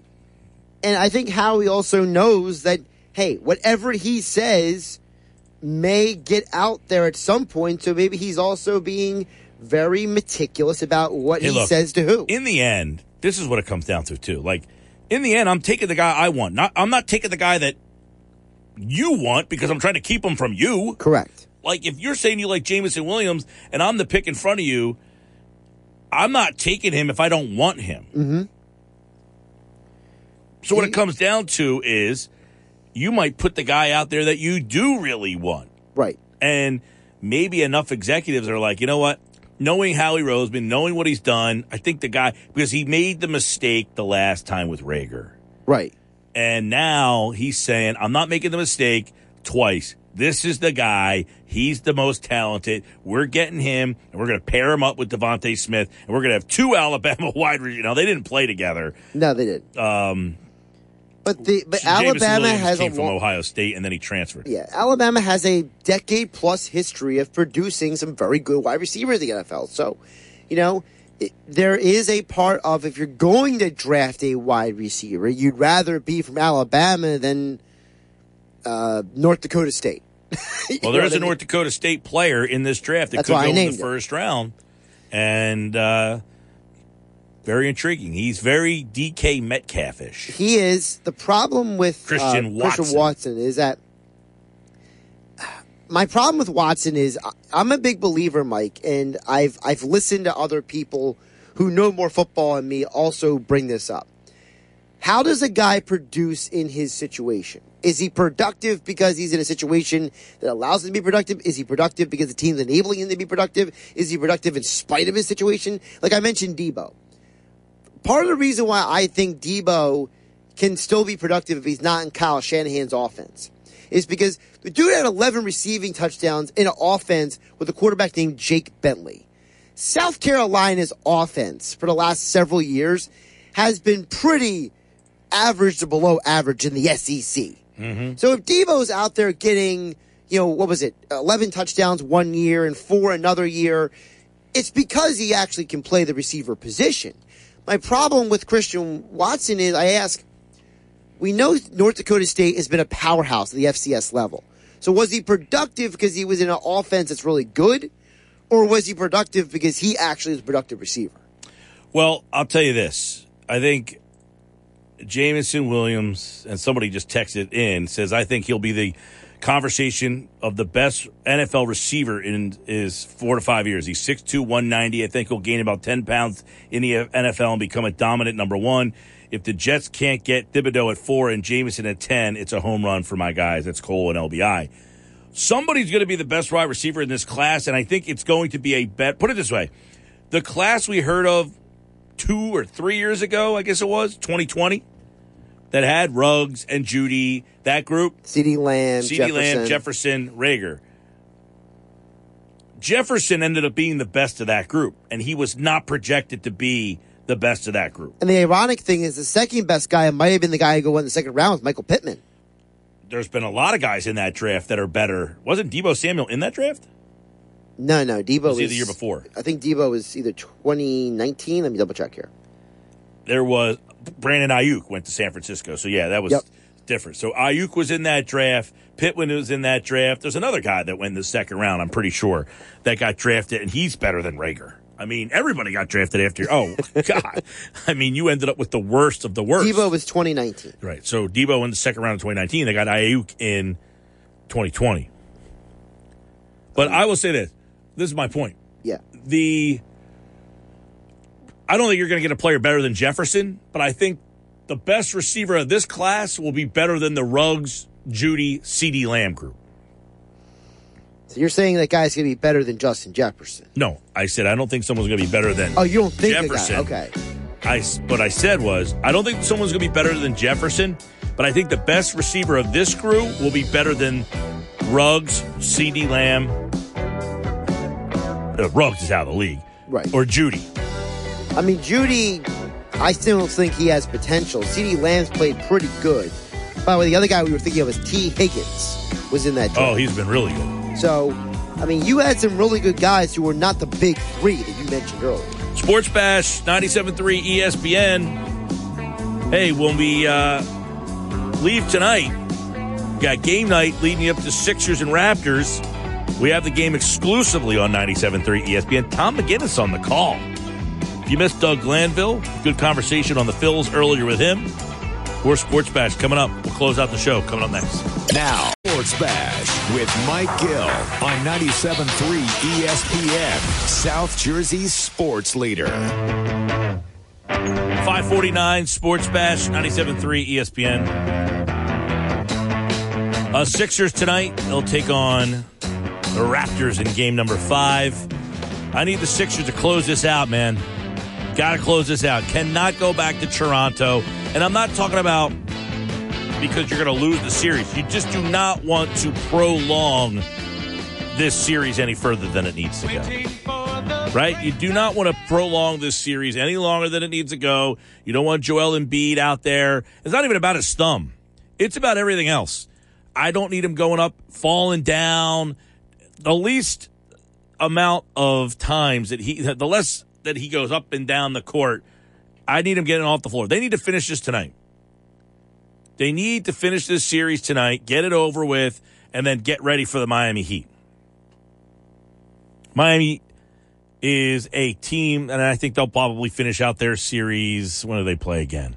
Miami plays. The last night was the night for Atlanta. They did not show up last night. Miami plays Atlanta tomorrow, so that series will be over tomorrow. They'll start their series on Saturday. So you'll get Philadelphia and Miami on Saturday. They got to finish this out tonight so that happens. You got to get this taken care of tonight. Sports Bash 97.3 ESPN. I see people tweeting at me, that Stephen A. Smith, I guess, apparently apologized to Daryl Morey. Stephen A. Smith, basically, he ripped Morey, saying that he lost the trade. And everybody's so stuck in the moment. Okay? I'm not looking at the trade in the moment. I don't look at the deal in the moment. To me, this trade is about becoming a better team. If the Sixers can't get out of the second round of the playoffs, they didn't really get any better. Right? They didn't get better. So you might say they won the trade in terms of player for player. That's not how I'm looking at the trade. I judge the trade on how deep the trade allowed you to go in the playoffs. And if you can't get out of the first round, or the second round, you're no better. So that would tell me you didn't win the trade. You were supposed to make a trade that made you better. You were supposed to make a trade that allowed you to take the team further than Ben Simmons was able to. You traded Ben Simmons away because the furthest that team was able to go was the second round of the playoffs. If you want to say James Harden is a better player than Ben Simmons, great. Then they won the player aspect of the trade. That's not my point. When I say that the Nets won the trade, it's because I think the trade still has made the Sixers short. They're not deep enough, in my opinion, to get out of the second round. So when I say the Nets won the trade, now, keep in mind, Simmons not playing has certainly added a wrench to all of this. Because Simmons, I think, playing in Brooklyn, that series is probably different. You might not think so. I do. Okay, we have a disagreement there. If Simmons is playing in the game and he's playing basketball, whether you like his game or not, just having him on that Brooklyn team, I think this is a different series that they have right now. Just in terms of how we know he plays, we're not asking Ben Simmons to start playing outside of his norm. What you're saying is just be the guy that he was in Philadelphia. Just be the guy you've been for the last 4 years. Right. Just be the guy that he was in Philadelphia. If he just came back and he was the guy in Philadelphia, now he hasn't played. So obviously, if he doesn't play, it shifts. That Harden is helping the team win. Right. My point is, just having Harden, to me, yes, he's a better player right now than what Ben Simmons is for them. Mm-hmm. But I still don't think the Sixers get out of the second round. So you didn't win the trade. You didn't improve. Just to play devil's advocate, isn't part of the reason why you don't think they got out of the second round is because of Embiid's hand? Not necessarily. I mean, I still think they're an underdog against the Heat, even if Embiid's 100% healthy. I think it's closer. But I still like Miami slightly better than I like Philadelphia. Because of who they have on the floor. Just, I think they're a deeper team. I think that's the biggest problem with the Sixers, is I don't think they're deep enough. They definitely don't have enough depth. I don't think they're deep enough to be an NBA championship team. I don't think they're deep enough to make a deep run. To make a deep run, you have to be more than six guys. Right. And really, the Sixers, who's the sixth man? Who's the sixth guy? Niang. Right, exactly.